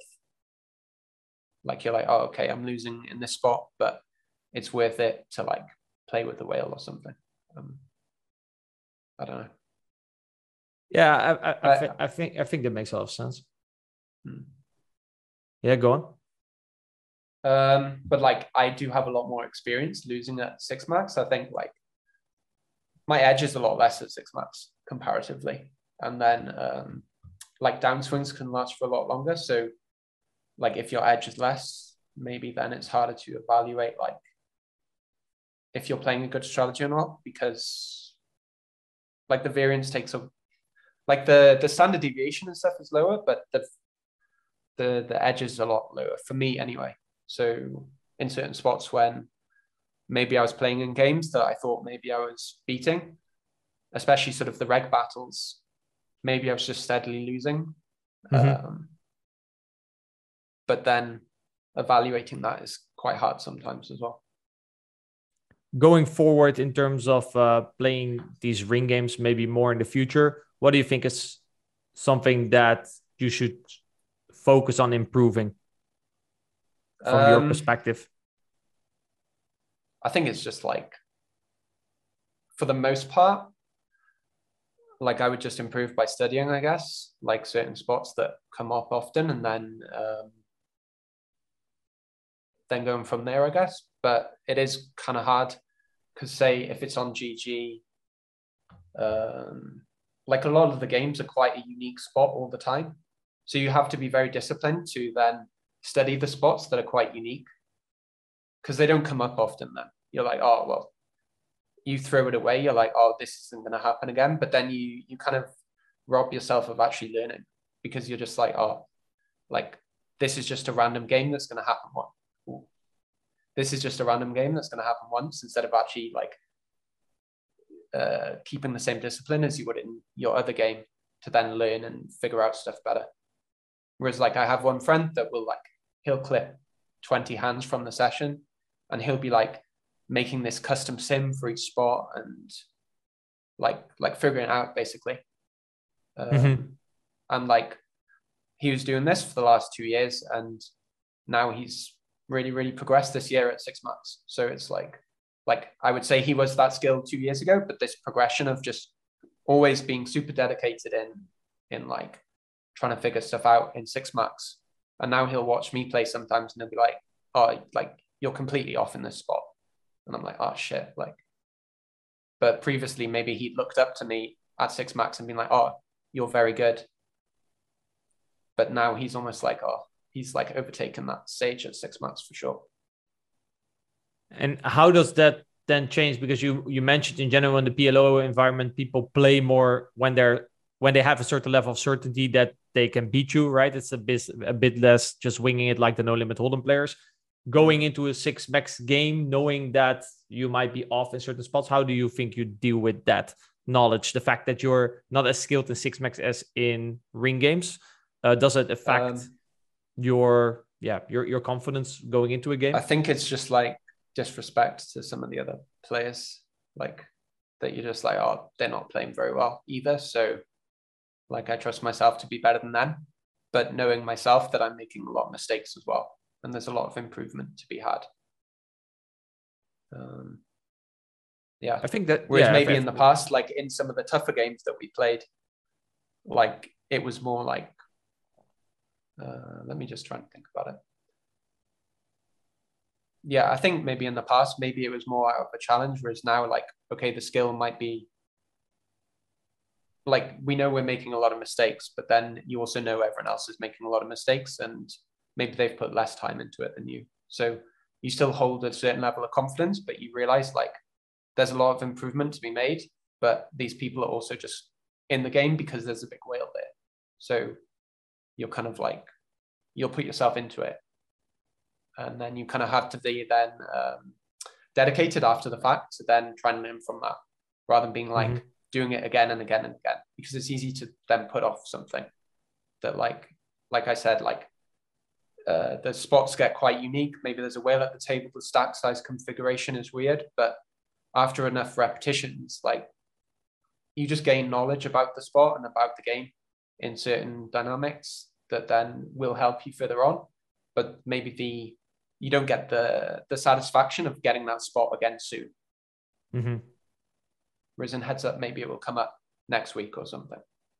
Yeah, and that does change. Obviously, the frequency of spots and how often things occur will change the way you study it, right? Ring game's a bit more holistic view, and whereas in heads up, you can go very specific. Sure. I was wondering, let's say, for example, you would be handed a low to mid stakes PLO player. What would be like, and you would coach him in 3 sessions. What would be like the topics you would pick in the first 3 coaching sessions? In your opinion, the most important things that this player would have to learn in order to progress and maybe get unstuck from low and mid stakes. This can be heads up or ring game, whatever you feel. Or you think the first three coaching sessions can be just PLO in general, mistakes that they should avoid, both heads up and ring game? Yeah, I think like it would probably depend a lot on the player. And then maybe like I have coached a little bit in the past and like, yeah, I would just watch them play. And then like, I think it depends maybe where they come from. The mistakes I've seen players make can be quite varied depending on who it is. So like one player does certain stuff very well, one person does other stuff very well. I don't know what like mid-stakes players are doing that differently. I think they're just doing everything a little bit worse, but some of them are probably executing very good strategies nowadays, but maybe the games aren't there for them to progress or something. So I'm not sure I can answer it that well, but I would say like the most frequent spots, like the big blind versus small blind single raise pot, like 3-bet spots, small blind versus button. Like if you nail these, you're just going to be in a better way to like a better spot to implement the rest of the game tree, because like you're nailing the most simple spots. Well, not the most simple, but the most frequent. So basically, if you would coach someone, you would grab the most frequent spot, start with that, and work your way to the most unfrequent spot. That's what you're saying. Yeah, for sure. Yeah. And then maybe like go from hand to hand to figure out then like, you wouldn't need to see too many hands to then like figure out what the person is doing, and maybe you would like quiz them in a certain spot, like in this check raise spot, like using some quizzing software or something like that, like and see like the general mistakes they're making in like this spot, because you can spot it quite quickly, I think. Yeah, and also like, what you mentioned, right? You want to hear how they think about a certain spot, so you can kind of spot the flaw in their decision making. Yeah, exactly. And like I said earlier, like when I was not really like when I took a long time from the game, like there were certain spots where I was just at like a 0 frequency line for this sort of check raising type spot. And like I've coached people who are playing up to 5K and like they're sort of at that 0 frequency spot for like some check raises or like some of this or some of that. And it's like, it's kind of mind blowing that they can be at that level, but then it's like also you do get away with stuff in PLO. And yeah. Because they do nail the frequent spots, I guess. Sure. Which reconfirms your maybe coaching like strategy. maybe you can get away with being a reg, like missing these spots, because that's the difference between like 3 to 10, but they can still win at 3 big blinds per 100 because there's a very bad player there. So it's like they don't have to worry so much about this other spot. But for me and then some of my friends that are into poker, like we want to nail that spot as well. Because it is fun to play better, right? Not just be like, oh, there's a whale in the game, I'm maybe winning at 3 big blinds per 100. I think this really says something about what drives you in poker. That you're it's way more about the game and the challenge than necessarily okay, well, my game is good enough, I make money because I'm playing versus Will. I'm just here to make my hourly and then I leave and go on with my life. You're really intrigued by the game, so to speak, and progressing in it. The challenge, remember the word fun linked to the word challenge. That's kind of what keeps on driving you. Yeah, for sure. Adam, you played a lot of heads up throughout your career as well. Does it sound familiar that at some point, maybe the people who want to give you action are not necessarily the guys you want to play with, and the guys who you want to play with don't want to give you action?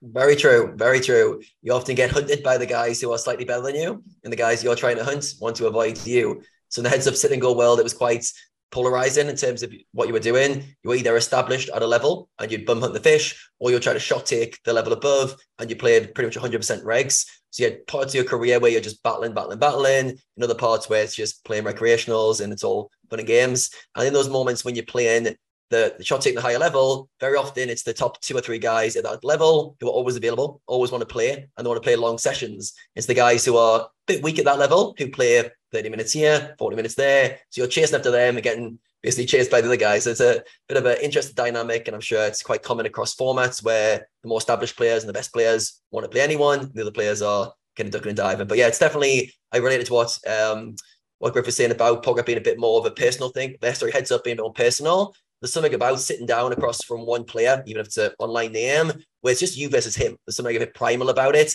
Either he's beating you or you're beating him. There's no scapegoat. There's no, maybe guys are break even, but there's going to be a loser and a winner over a sample size, and you're going directly at their strategy and they're going directly at your strategy. And one of you is going to come out on top of that integrate battle. And it does feel quite personal. And if you lose over a period of time during that, you're like, wait a second, am I delusional? Is this guy getting me in spots that I haven't figured out? Or is it just variance? So there's this dynamic, like you're talking about that Linus battle, in terms of, is it just variance? Is it just part of the game tree? He's attacking you when you're not sure of. And it creates this dynamic of self-doubt, but also you want to get to the bottom of it and kind of beat that player. So yeah, I think Heads Up has a unique dynamic like that. I'm sure there's other formats that have components of that, but it definitely gets magnified in the Heads Up environments.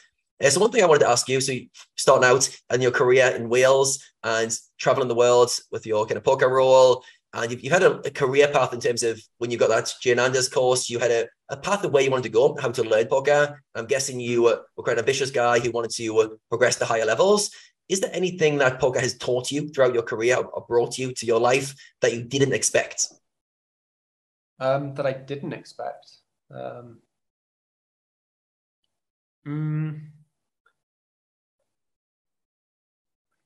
I'm not sure that it's taught me anything that I didn't expect, because like I've done it for so long, I guess. I'm not sure what I would expect, like what I expected it from, like what I expected from it. But I think it definitely like taught me like most poker players will say, just like a very sort of, like for me, I'm quite calm. Like if something bad happens, it doesn't affect me too much, especially in general life. And when you see other people maybe getting affected by like certain circumstances, and like be it something that you can control or can't control, yeah, it would make me a bit annoyed or something, but like I feel like I can deal with it quite well now. And like I don't stress out about it, or like I don't like get mad at it or something. Like you can kind of like pick it apart and then like figure out how you're going to deal with it, like when it happens, and then carry on without it affecting your life too much. Whereas you definitely see some other people, because like okay, my general life now, I'm not hanging out with poker players in daily life, and like something will happen that then really puts them off for the day, and you're like, oh, like you feel a bit uncomfortable sometimes saying like, don't think too much about it, but like because you want to empathize with your friend or something, and like be like, oh, this sucks, and like it does suck maybe, but then there's also a way to like progress from that, and you don't need to dwell in it or something. But that's a very good one. That's a very good one. Yeah, almost putting things into perspective, focusing on things that you control rather than things you don't control. And when bad events happen, putting that into the context of, okay, it's a bad event, let's move on from it, or yeah, put it into kind of perspective that's healthy for you. And yeah, it is interesting when you look at non-poker players, and it is, as a poker player, we often think like very logically, very analytically. We can often be very matter of fact about situations, and a lot of people will freak out when things go out of their control and adversity strikes, like such as COVID or any dynamics which create a extreme negative in their environment. It's very easy for a lot of people to freak out. Obviously, poker players aren't robots. We still have our ups and downs, but generally, most poker players develop a skill set of going, okay, that's variance, that's a bad scenario. How can I move past it? And what do I control in this situation? So even for yourself, when you talk about COVID in that period of time, you couldn't go out and see people like most people in the world, but you controlled your work time, and you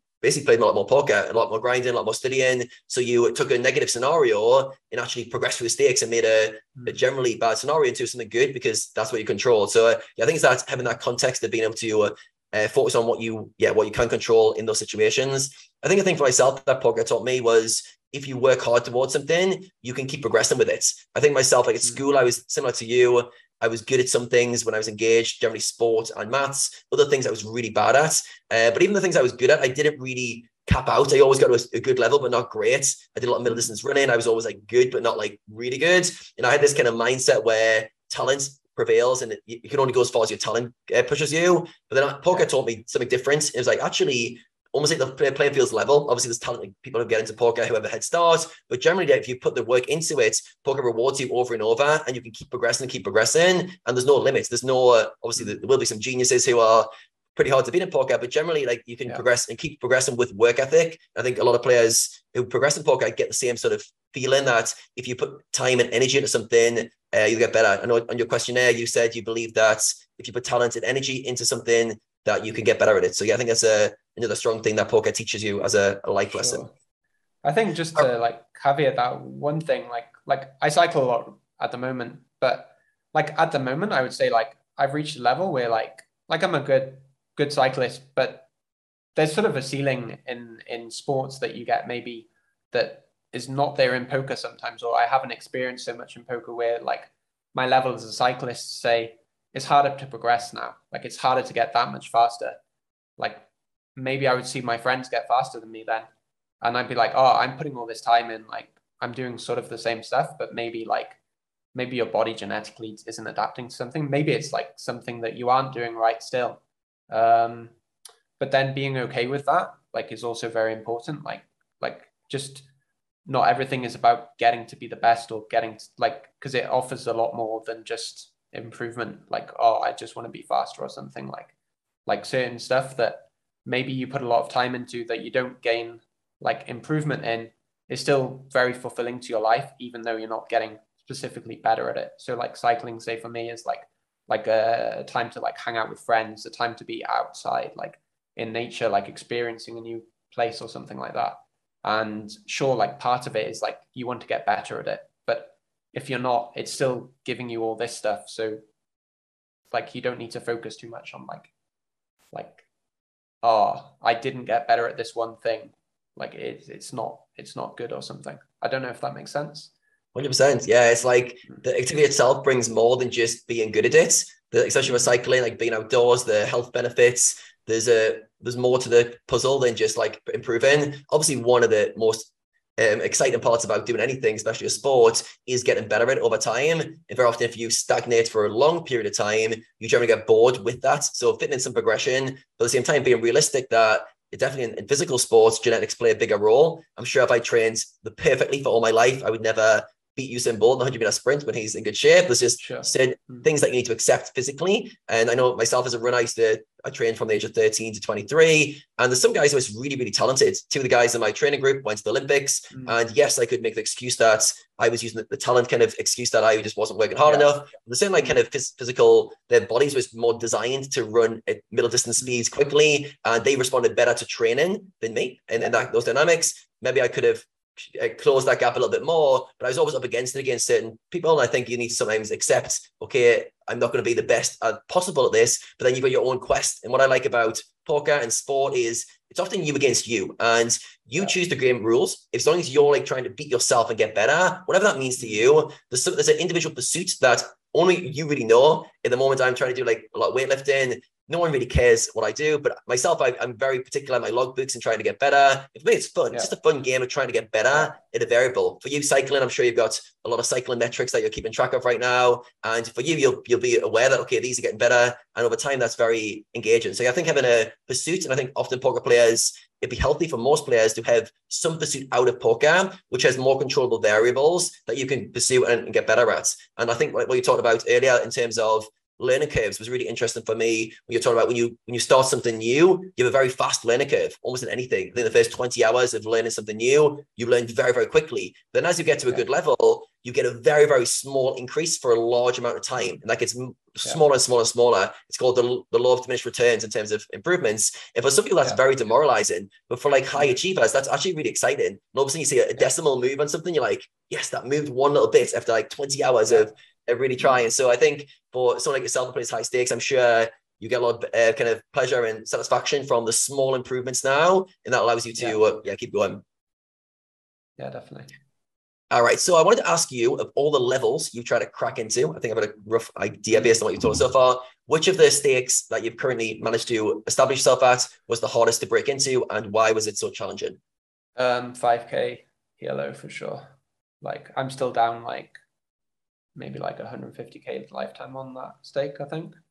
Like on 6max specifically. Like I ran like a lot under EV, but just the game was just so much harder because you're playing versus like at that time, like every end boss in PLO was like, if you wanted to play in that or like open sit, you had to like battle free-handed with like better players basically. And like I sat and battled, but they knocked me down for sure. And like, I think actually half of the problem was initially I gained quite a lot of success.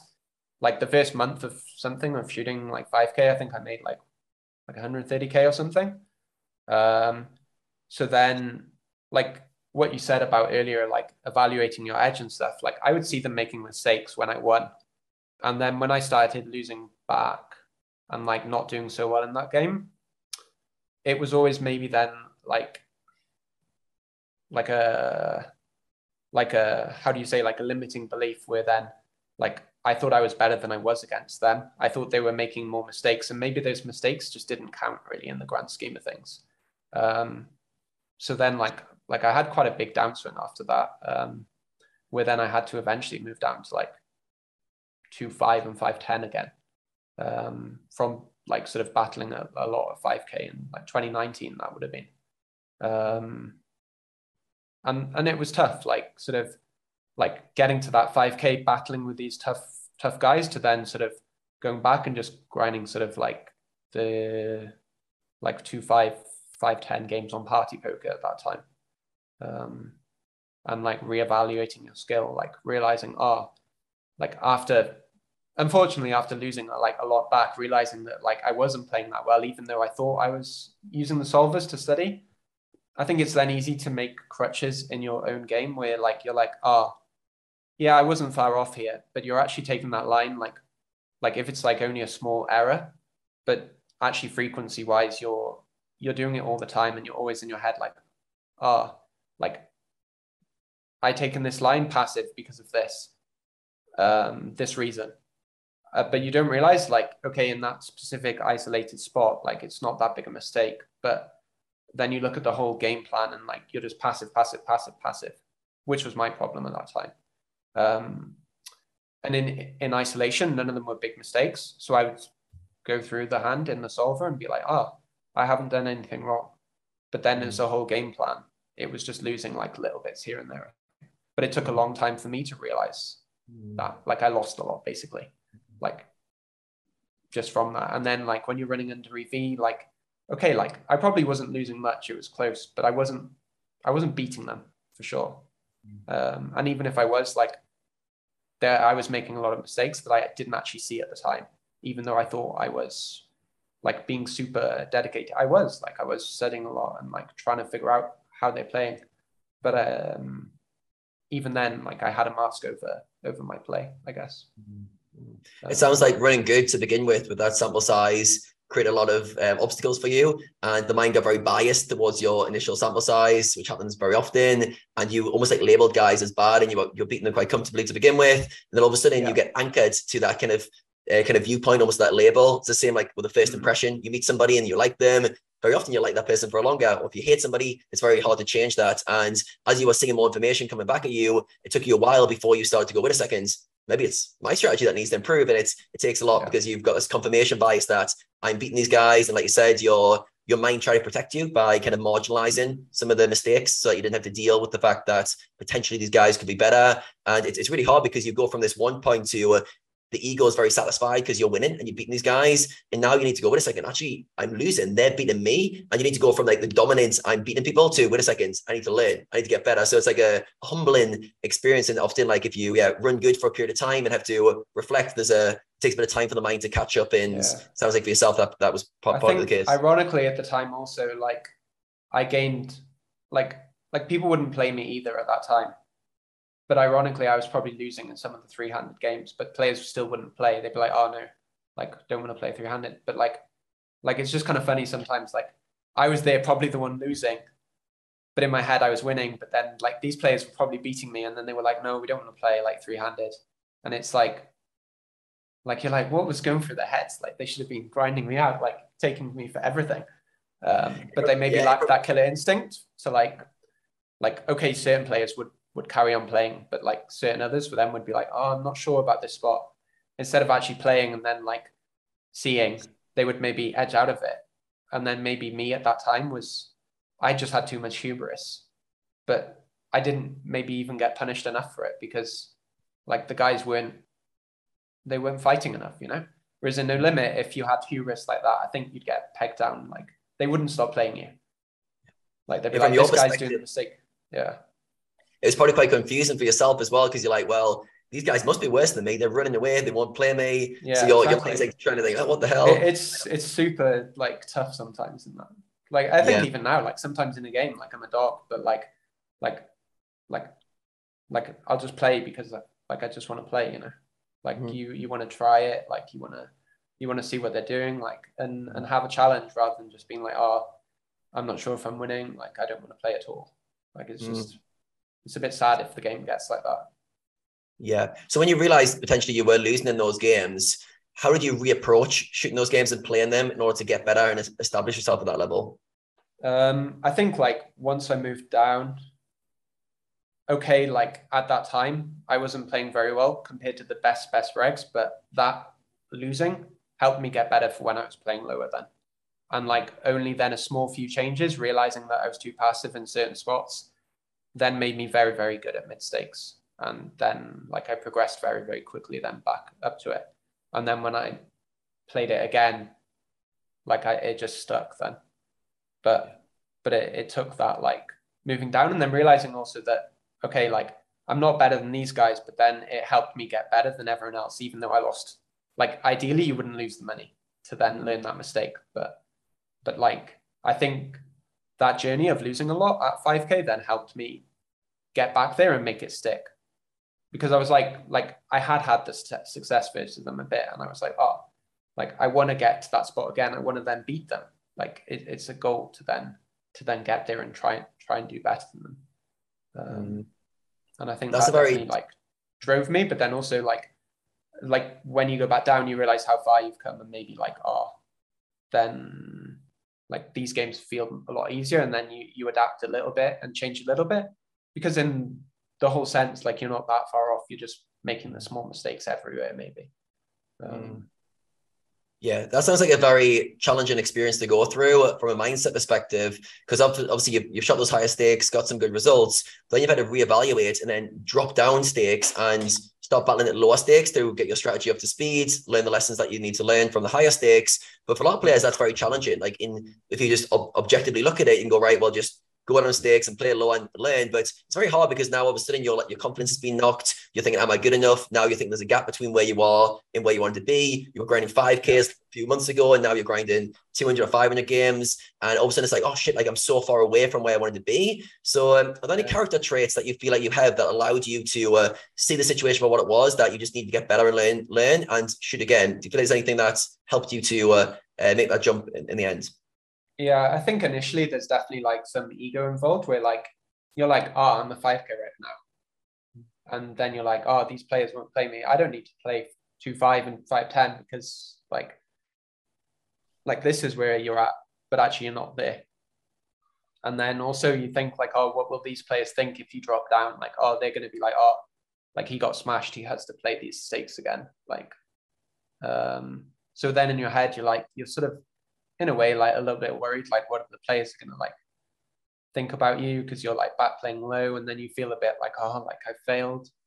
But I think very quickly then I was just like, well, this is where I have to be at the moment, because like this is the bankroll, this is what I have to play, this is my skill level, and then you progress again from that. So I think like it's very important to be adaptable. Like even if you have been at one stake in the past, it doesn't mean you're good enough to play there in the future. But like at the same time, then also like reevaluating and just being okay with like where you are in the journey, and like if it is that you're good enough to beat the mid stakes at the moment and like not good enough to beat the high stakes, maybe you will try the high stakes and try and beat it. And like if it goes badly, then be okay with going back down, like and then trying to get there again or something like that.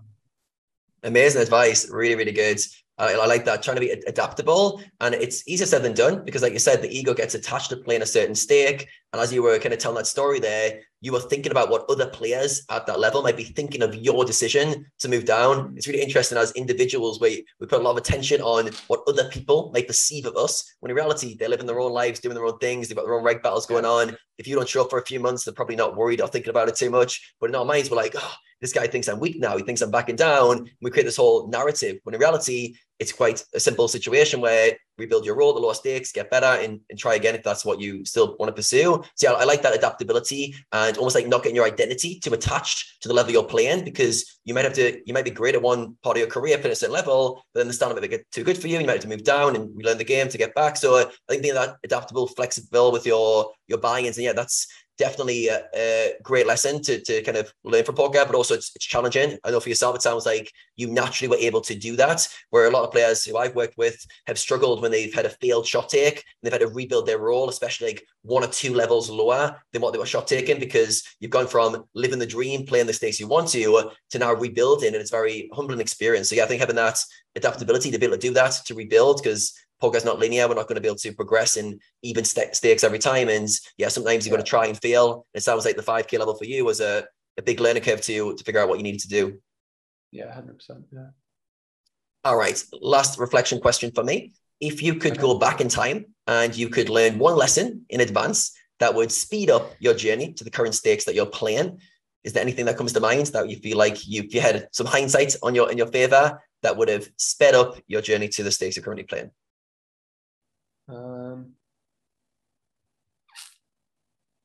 Yeah, I think similar to the point that you mentioned just now, I guess, like where you have to be like a bit more adaptable and a bit more like honest in your own ability. But then like I don't know. I think you also need to be like, you need to be willing to fight and like just try and test yourself and not be like too scared to actually like play people, because I think certain players are very, very good, but they're not putting themselves in games where maybe they would be, because they're like, oh, like I don't want to play, I don't want variance. And it's like, maybe their goals are different, but if you want to get better, like I think it's always important to try and challenge yourself. And like going back to the point I made earlier about the no limit guys coming over to PLO, like they just want to challenge themselves all the time, and it's very inspiring. Like it's cool to see, because it's something that's lacking a bit in PLO at the moment. Like the sort of guys that are just like, they don't care maybe if they're losing, maybe if they're winning, they just want to like test themselves and learn by that method, I guess.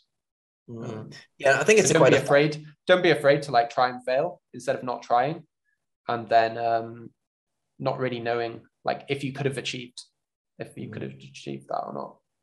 Perfect. Because a lot of players that are, say, very good, but they're just at mid stakes or sort of 2K, and they're like, oh, these players are better than me. And in actual fact, like, I respect some of the mid stakes guys game more than the high stakes guys, the guys that are playing like the 100K game. But they're okay, like there's a big difference in role you need, but then they're also not putting themselves in a game that they're probably beating. Yeah. Great advice. Yeah, I think you say basically don't be afraid to fail and put yourself in challenging scenarios where you might be the underdog, and failure has a very strong likelihood. Like these non-Totem guys coming to place with the best PLO players, they just want to play and learn. And I think the main thing is, because it's quite a thin line you've got to walk across, where you want to put yourself in games where obviously you can beat over the long term, but certain parts of your career, you want to actually challenge yourself and stretch, knowing that, wait a second, I'm the worst player at this table and I'm going to learn. So I think it's having the right intention of why you're going into these games. Obviously, if every day you put yourself in tough lineups that you're the fish, you're going to go broke pretty quickly. But at the same time, you've got to go out of your comfort zone and take on challenges and be aware, I might fail at this a lot. So I think mid-stakes players listening to this, a lot of players will fall in that category where they're very good at their level. They've got really good win rates, but the thought of trying the next level and failing is pretty scary. So they'll tell themselves that the level above is really good. These guys are amazing, but they haven't actually tried. They haven't actually built a sample size against these players. So they don't really know. So I think it's a good like kind of reminder to players who might be playing it safe to try and fail is part of the game. And even the best players in the world put themselves in situations where maybe they're not the best player in those games, so they can learn and get better. I think that's definitely true. And like, I think we do put certain players on a pedestal a lot, where like you're like, oh, this player's like super sick, he's so GDO and like this and that. And it's like, maybe you actually play them and you realize, oh, they're actually making mistakes here, and everywhere. And you're like, oh, they're not that good.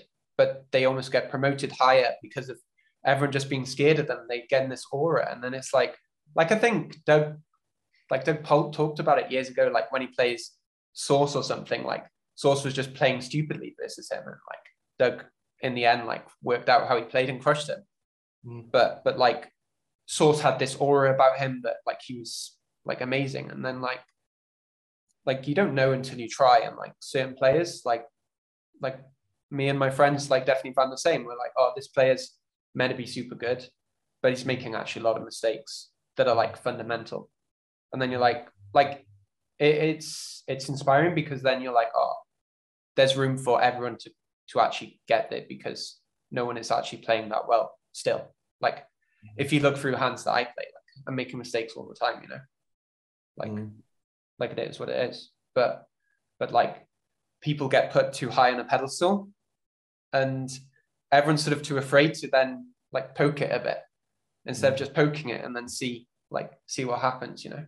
It reminds me of what our podcast guest Yuri Peleg, who said everyone's a fish. No matter what game you go into, everyone's a fish to some degree, basically trying to mean everyone makes mistakes, and don't put anyone on a pedestal like you think they're unbeatable, they're some amazing player. They've all got leaks that you can attack. And yeah, like I said, like a lot of players will not move up stakes, especially as you get to a certain level in the cash games where the players are almost like celebrities in terms of they've been around for 5-10 years and everyone knows their names. You've watched them for a long time. There's got this aura around them where you used to assume they're amazing. I can picture my former heads of sitting goers, the 1K level. We had like 10 regulars at that level who didn't play another regular for about a year. And all the other levels were just carnage. It was just reg wars non-stop. But these guys were on this pedestal going, oh, don't touch those guys. They're unbelievable. They'll just beat everyone. But they haven't practiced for a year. Right? Exactly. And all of a sudden we started scratching our heads going, they haven't played a reg in a year and the game's advanced a lot. So a few brave people started prodding them and go, wait a second, this guy's not that good. And all of a sudden you're like, these are just normal players. Obviously they're rusty because they haven't played good regulars. And yeah, there's no like kind of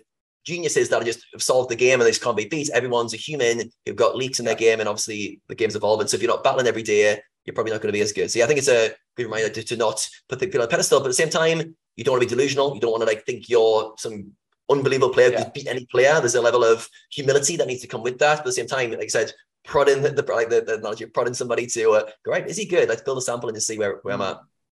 Yeah, for sure.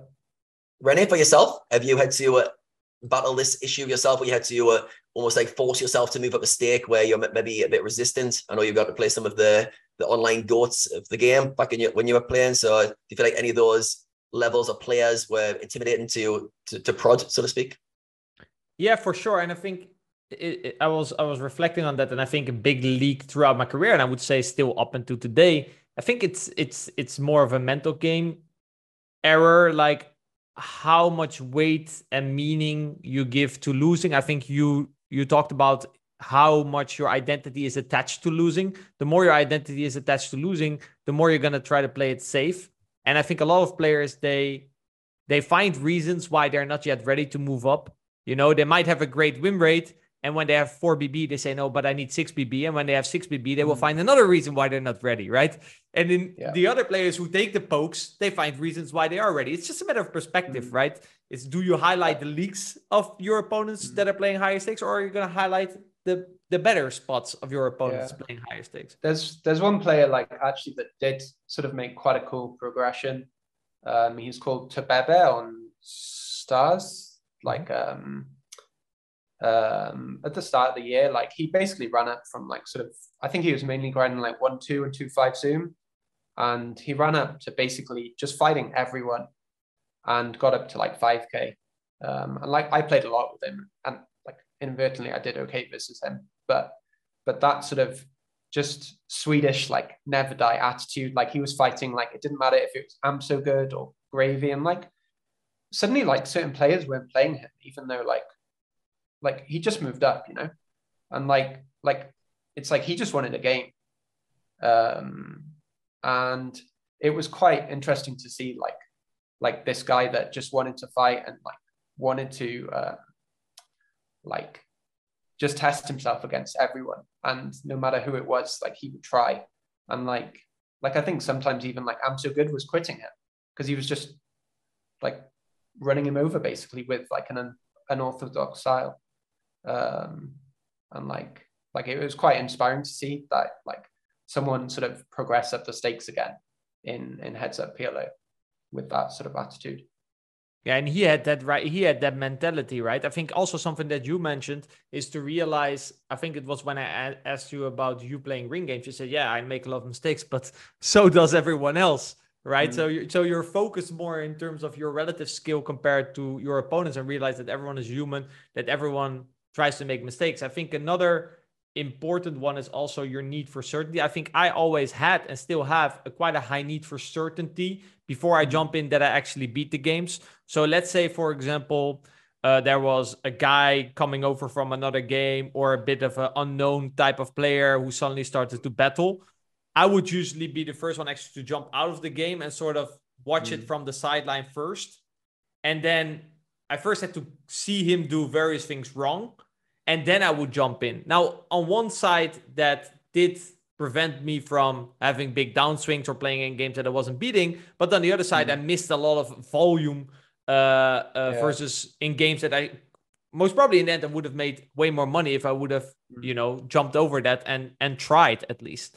But yeah, I just had too high of a need for certainty, which I think is attached to being afraid to lose, because losing means that not only you lost your game, but you take it like as I'm a loser or I'm not good enough. And especially if you have it's like if you don't try, you don't lose. But then it's like exactly. So I think the more afraid you are of losing due to, for example, certain trauma that you have because in the past, you know, you were labeled not good enough, and that comes up again if you lose, the more you're going to try to prevent losing. And I think I personally really relate to that. That you're then going to try to do everything within your control in order to not lose. Now, that resulted for me in a very high win rate, but the volume obviously way lower, because I would only play if I would feel my best. I would only play if I was very certain. I would only play versus a guy who I've studied the whole day. You know, so I wanted to kind of predict the future so that I wouldn't get into spots where I didn't know what to do or didn't know what to expect. But obviously the flaw in that is it's way more about embracing the fact that you could screw up. It's embracing the fact and accepting reality that you could be losing. It's accepting the fact that you will get into spots where you don't know what to do, and kind of not seeing that as a threat, but more as an opportunity, like these guys probably do. Like, yeah, okay, best case scenario, I win. Worst case scenario, they confront me in a part of my game that I'm not very good at, that I have to improve in order to progress. So their mentality kind of make that shot a sort of win-win situation, if you get what I mean. Definitely. Going to present moment. I'm curious. Okay. Going forward, Griffin, what are your goals in poker? What are you trying to still achieve? I think now, like, just trying to, I guess, get better at six max. If that's going to be the game that's available to play on GG, like, there's very big games to play there. Just try and progress on there. But then also, like I would like to just like maybe like play some more heads up versus some people. But like I would caveat that like I mentioned off the podcast earlier, that like the progression is quite hard sometimes at like the stakes now where there's not much action, and maybe the only action is like maybe off like one or two players, and then like getting to the level above that is then hard because there's no games to then get better, or not to get better, to like increase your role to then play against like someone at a higher stake. So I guess like the goal has to be then increasing the role, like either by getting a good game in heads up, like at the stakes that I'm currently playing, or like progressing on the stakes on GG, because like the games there are massive. In terms of motivation, we talked about in the beginning, you saw a clear ladder, ranking to move up. Now you're at the top. What keeps you then driving? Do you notice that you have to fire yourself up a little bit more, maybe especially in ring games where your natural competitiveness, your natural challenge get less triggered? How do you then go about keeping yourself motivated? Yeah, I think the heads up stuff motivates me a lot more. And then for ring games, just like being a bit more professional about it, being like, okay, like this is where you want to get to, then you have to put in the time here. And like you have to just sort of take joy in the other parts of it that maybe like is not super what you want to be doing, but it's still fun, like it's still interesting. It's just in a different way than you used to. And then so really going into that. And I think maybe sometimes like when you actually start getting into it and like actually being disciplined about it, you actually gain like a progression. Like you find the ways to progress after you start trying. Whereas say at the moment, or like in the last few months at six max, like I wasn't trying so much to find that progression. But then once you actually like get your head down a bit, like then stuff opens up. The more you go into it, like the more windows open to then progress. Whereas if you're like half-heartedly doing something because you're focused on something else, maybe you don't see maybe I'm here like, oh, like there's nowhere to progress, like this game is too big, this is like there's no one to play. But actually that's an excuse, I think. Like if you go down and look through the hands like that you played last session, and then like you quickly notice that you're playing far from perfect, like far from well, and like you quickly realize like, oh, there's a lot of good games to play, but you're just not putting yourself in there. You've gone and done something else instead. So I think like maybe for me, just being a bit more professional and playing a bit more at the moment would be also good. So it sounds like it's not necessarily the game you play, it's more the approach to the game that you play that determines how motivated you are. If you're actually in that game, not going through the motions, but actually looking to improve, that kind of sparks that challenge in you, and that makes you more motivated. Yeah, I think that's definitely true. If you like, you just have to put yourself in there first and like be professional in that approach when you start to then try and improve or something. What would be your biggest threat going forward in these ring games that you would have to be aware of? Are you going to be too passive? I don't know. Like maybe I'm just making mistakes. Like the game on GG is very high rake, so you have to be careful about v-pipping in certain spots. And like it's definitely a bit sad, like not to moan on that, but like in the game that is so volatile to the rake and like your PVI or something, like you do have to be more careful in selecting on a game like that. But say like on ACR, like the games there are not they're very, very low rate. But there's maybe a bit less of them, I guess, then. But then also just dealing with that, like that circumstance, and then also being realistic in like certain ones where maybe you're not winning. If there's like everyone's 20 big blinds deep and you're paying like 14 big blinds per 100, probably not the best game either. And being realistic in your edge in that spot as well. Right, so those are a couple of things to look out for. I'm sure you mentioned, right? You have some friends around you that can help you. I think this has been a theme throughout all the players that we've had on. Everyone works together with certain other players. They can hold you accountable. They can point you out on certain leaks that might slip into your game. I think my last, like just on that point, I think it is kind of cool. Like with poker, like it is in general quite an isolated thing where you don't want to give, like me coming on here now is giving information to competitors, right? But just the fun aspect of that, like when it's like your little group versus someone else's little group versus someone else's little group, and each of them are doing stuff better than us and worse than us. Like they're doing some stuff very well, like I don't know, like Finnish group playing, or like some Norwegian group of guys playing, like Canadian group, like a high stakes regs. Like they're doing certain stuff better than our group, but they're also doing certain stuff worse, and it's kind of fun, like all the differences and the different approaches with like different groups of friends, and then like the different regulars involved in that group, then how they're playing compared to the other people, and like probably a lot to learn from each other, but we never actually talk to each other about the game because we don't want to give away our stuff to them or something like that. It's kind of cool though.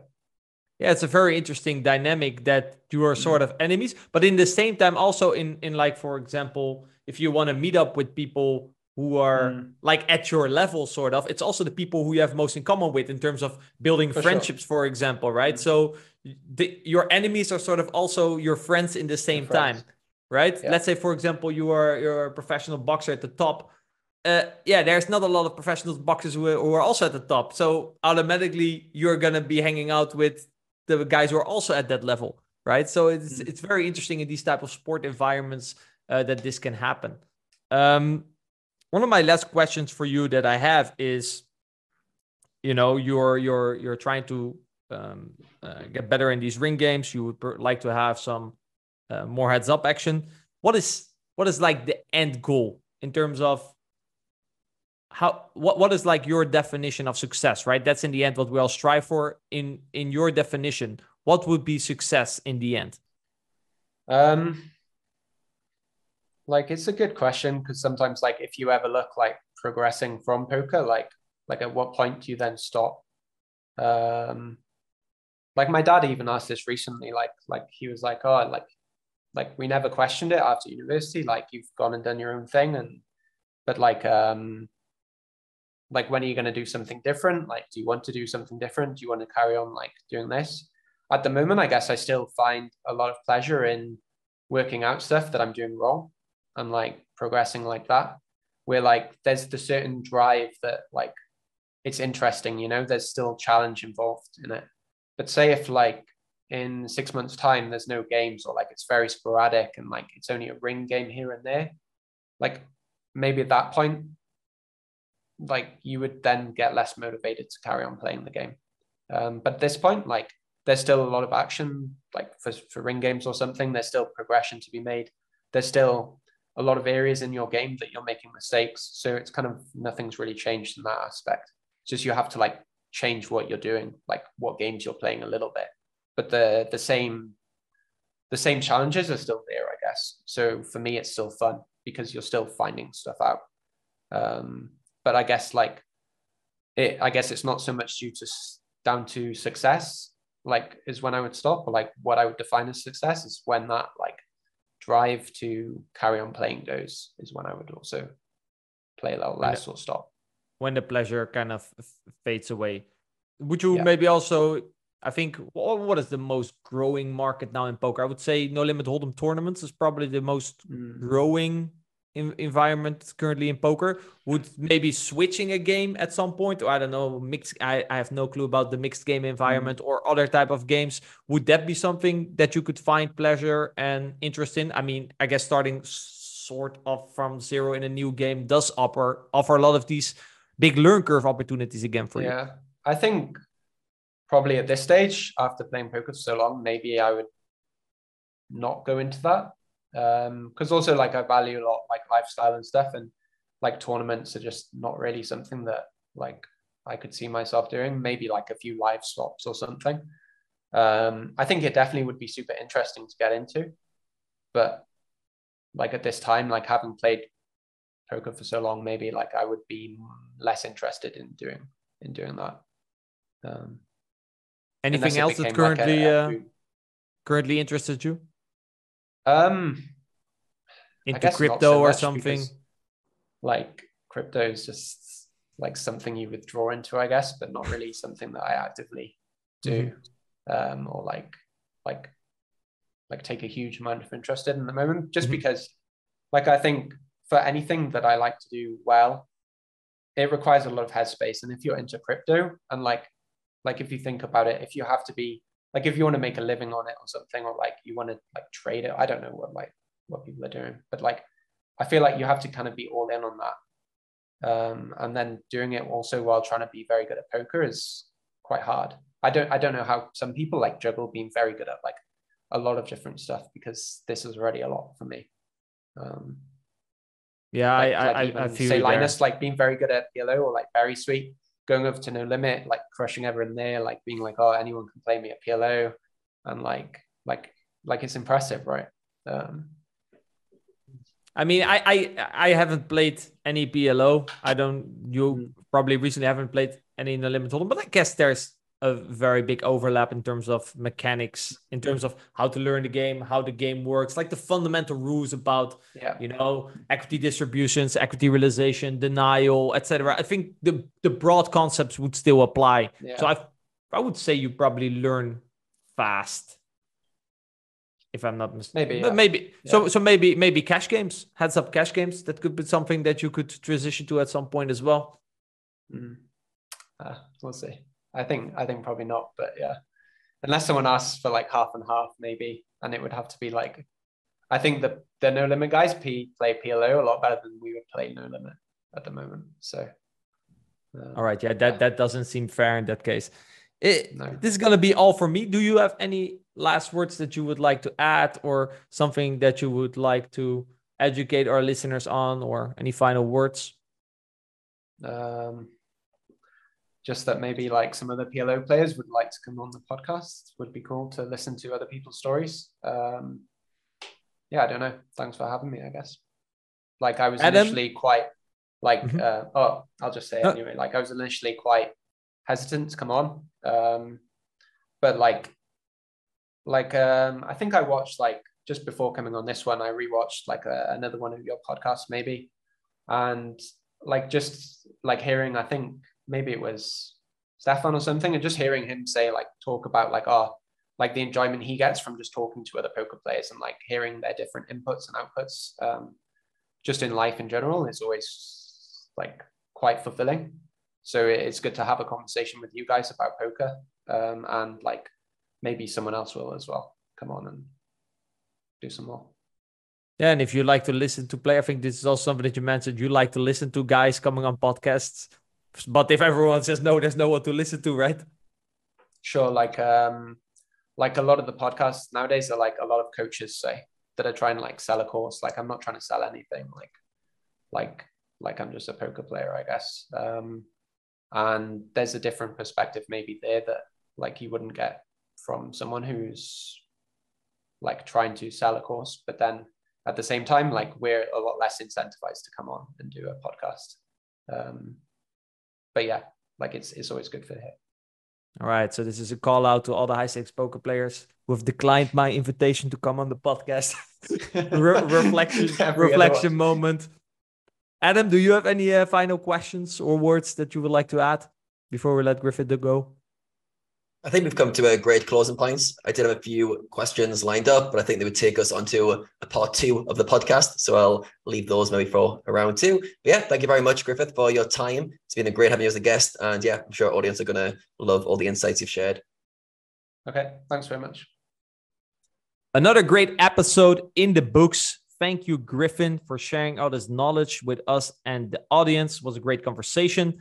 Adam, your main takeaways from today's episode? One of the things I liked about his story was not being afraid to take on challenges and to put yourself in environments where you might be the underdog, but you can learn from it. I think throughout his career, he's shown that putting himself in tough lineups so he can learn and get better has been very advantageous for his career.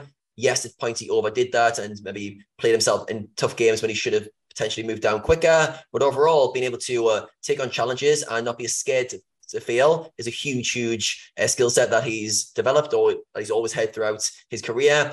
I can imagine him today, he gets a message from Linus and says he wants to play. He's the kind of guy who says, yes, let's play in a lot of games where a lot of people would just be intimidated and maybe overthink, should I play, should I not, can he beat me? He's somebody who jumps into challenging environments and that allows him to learn a lot quicker.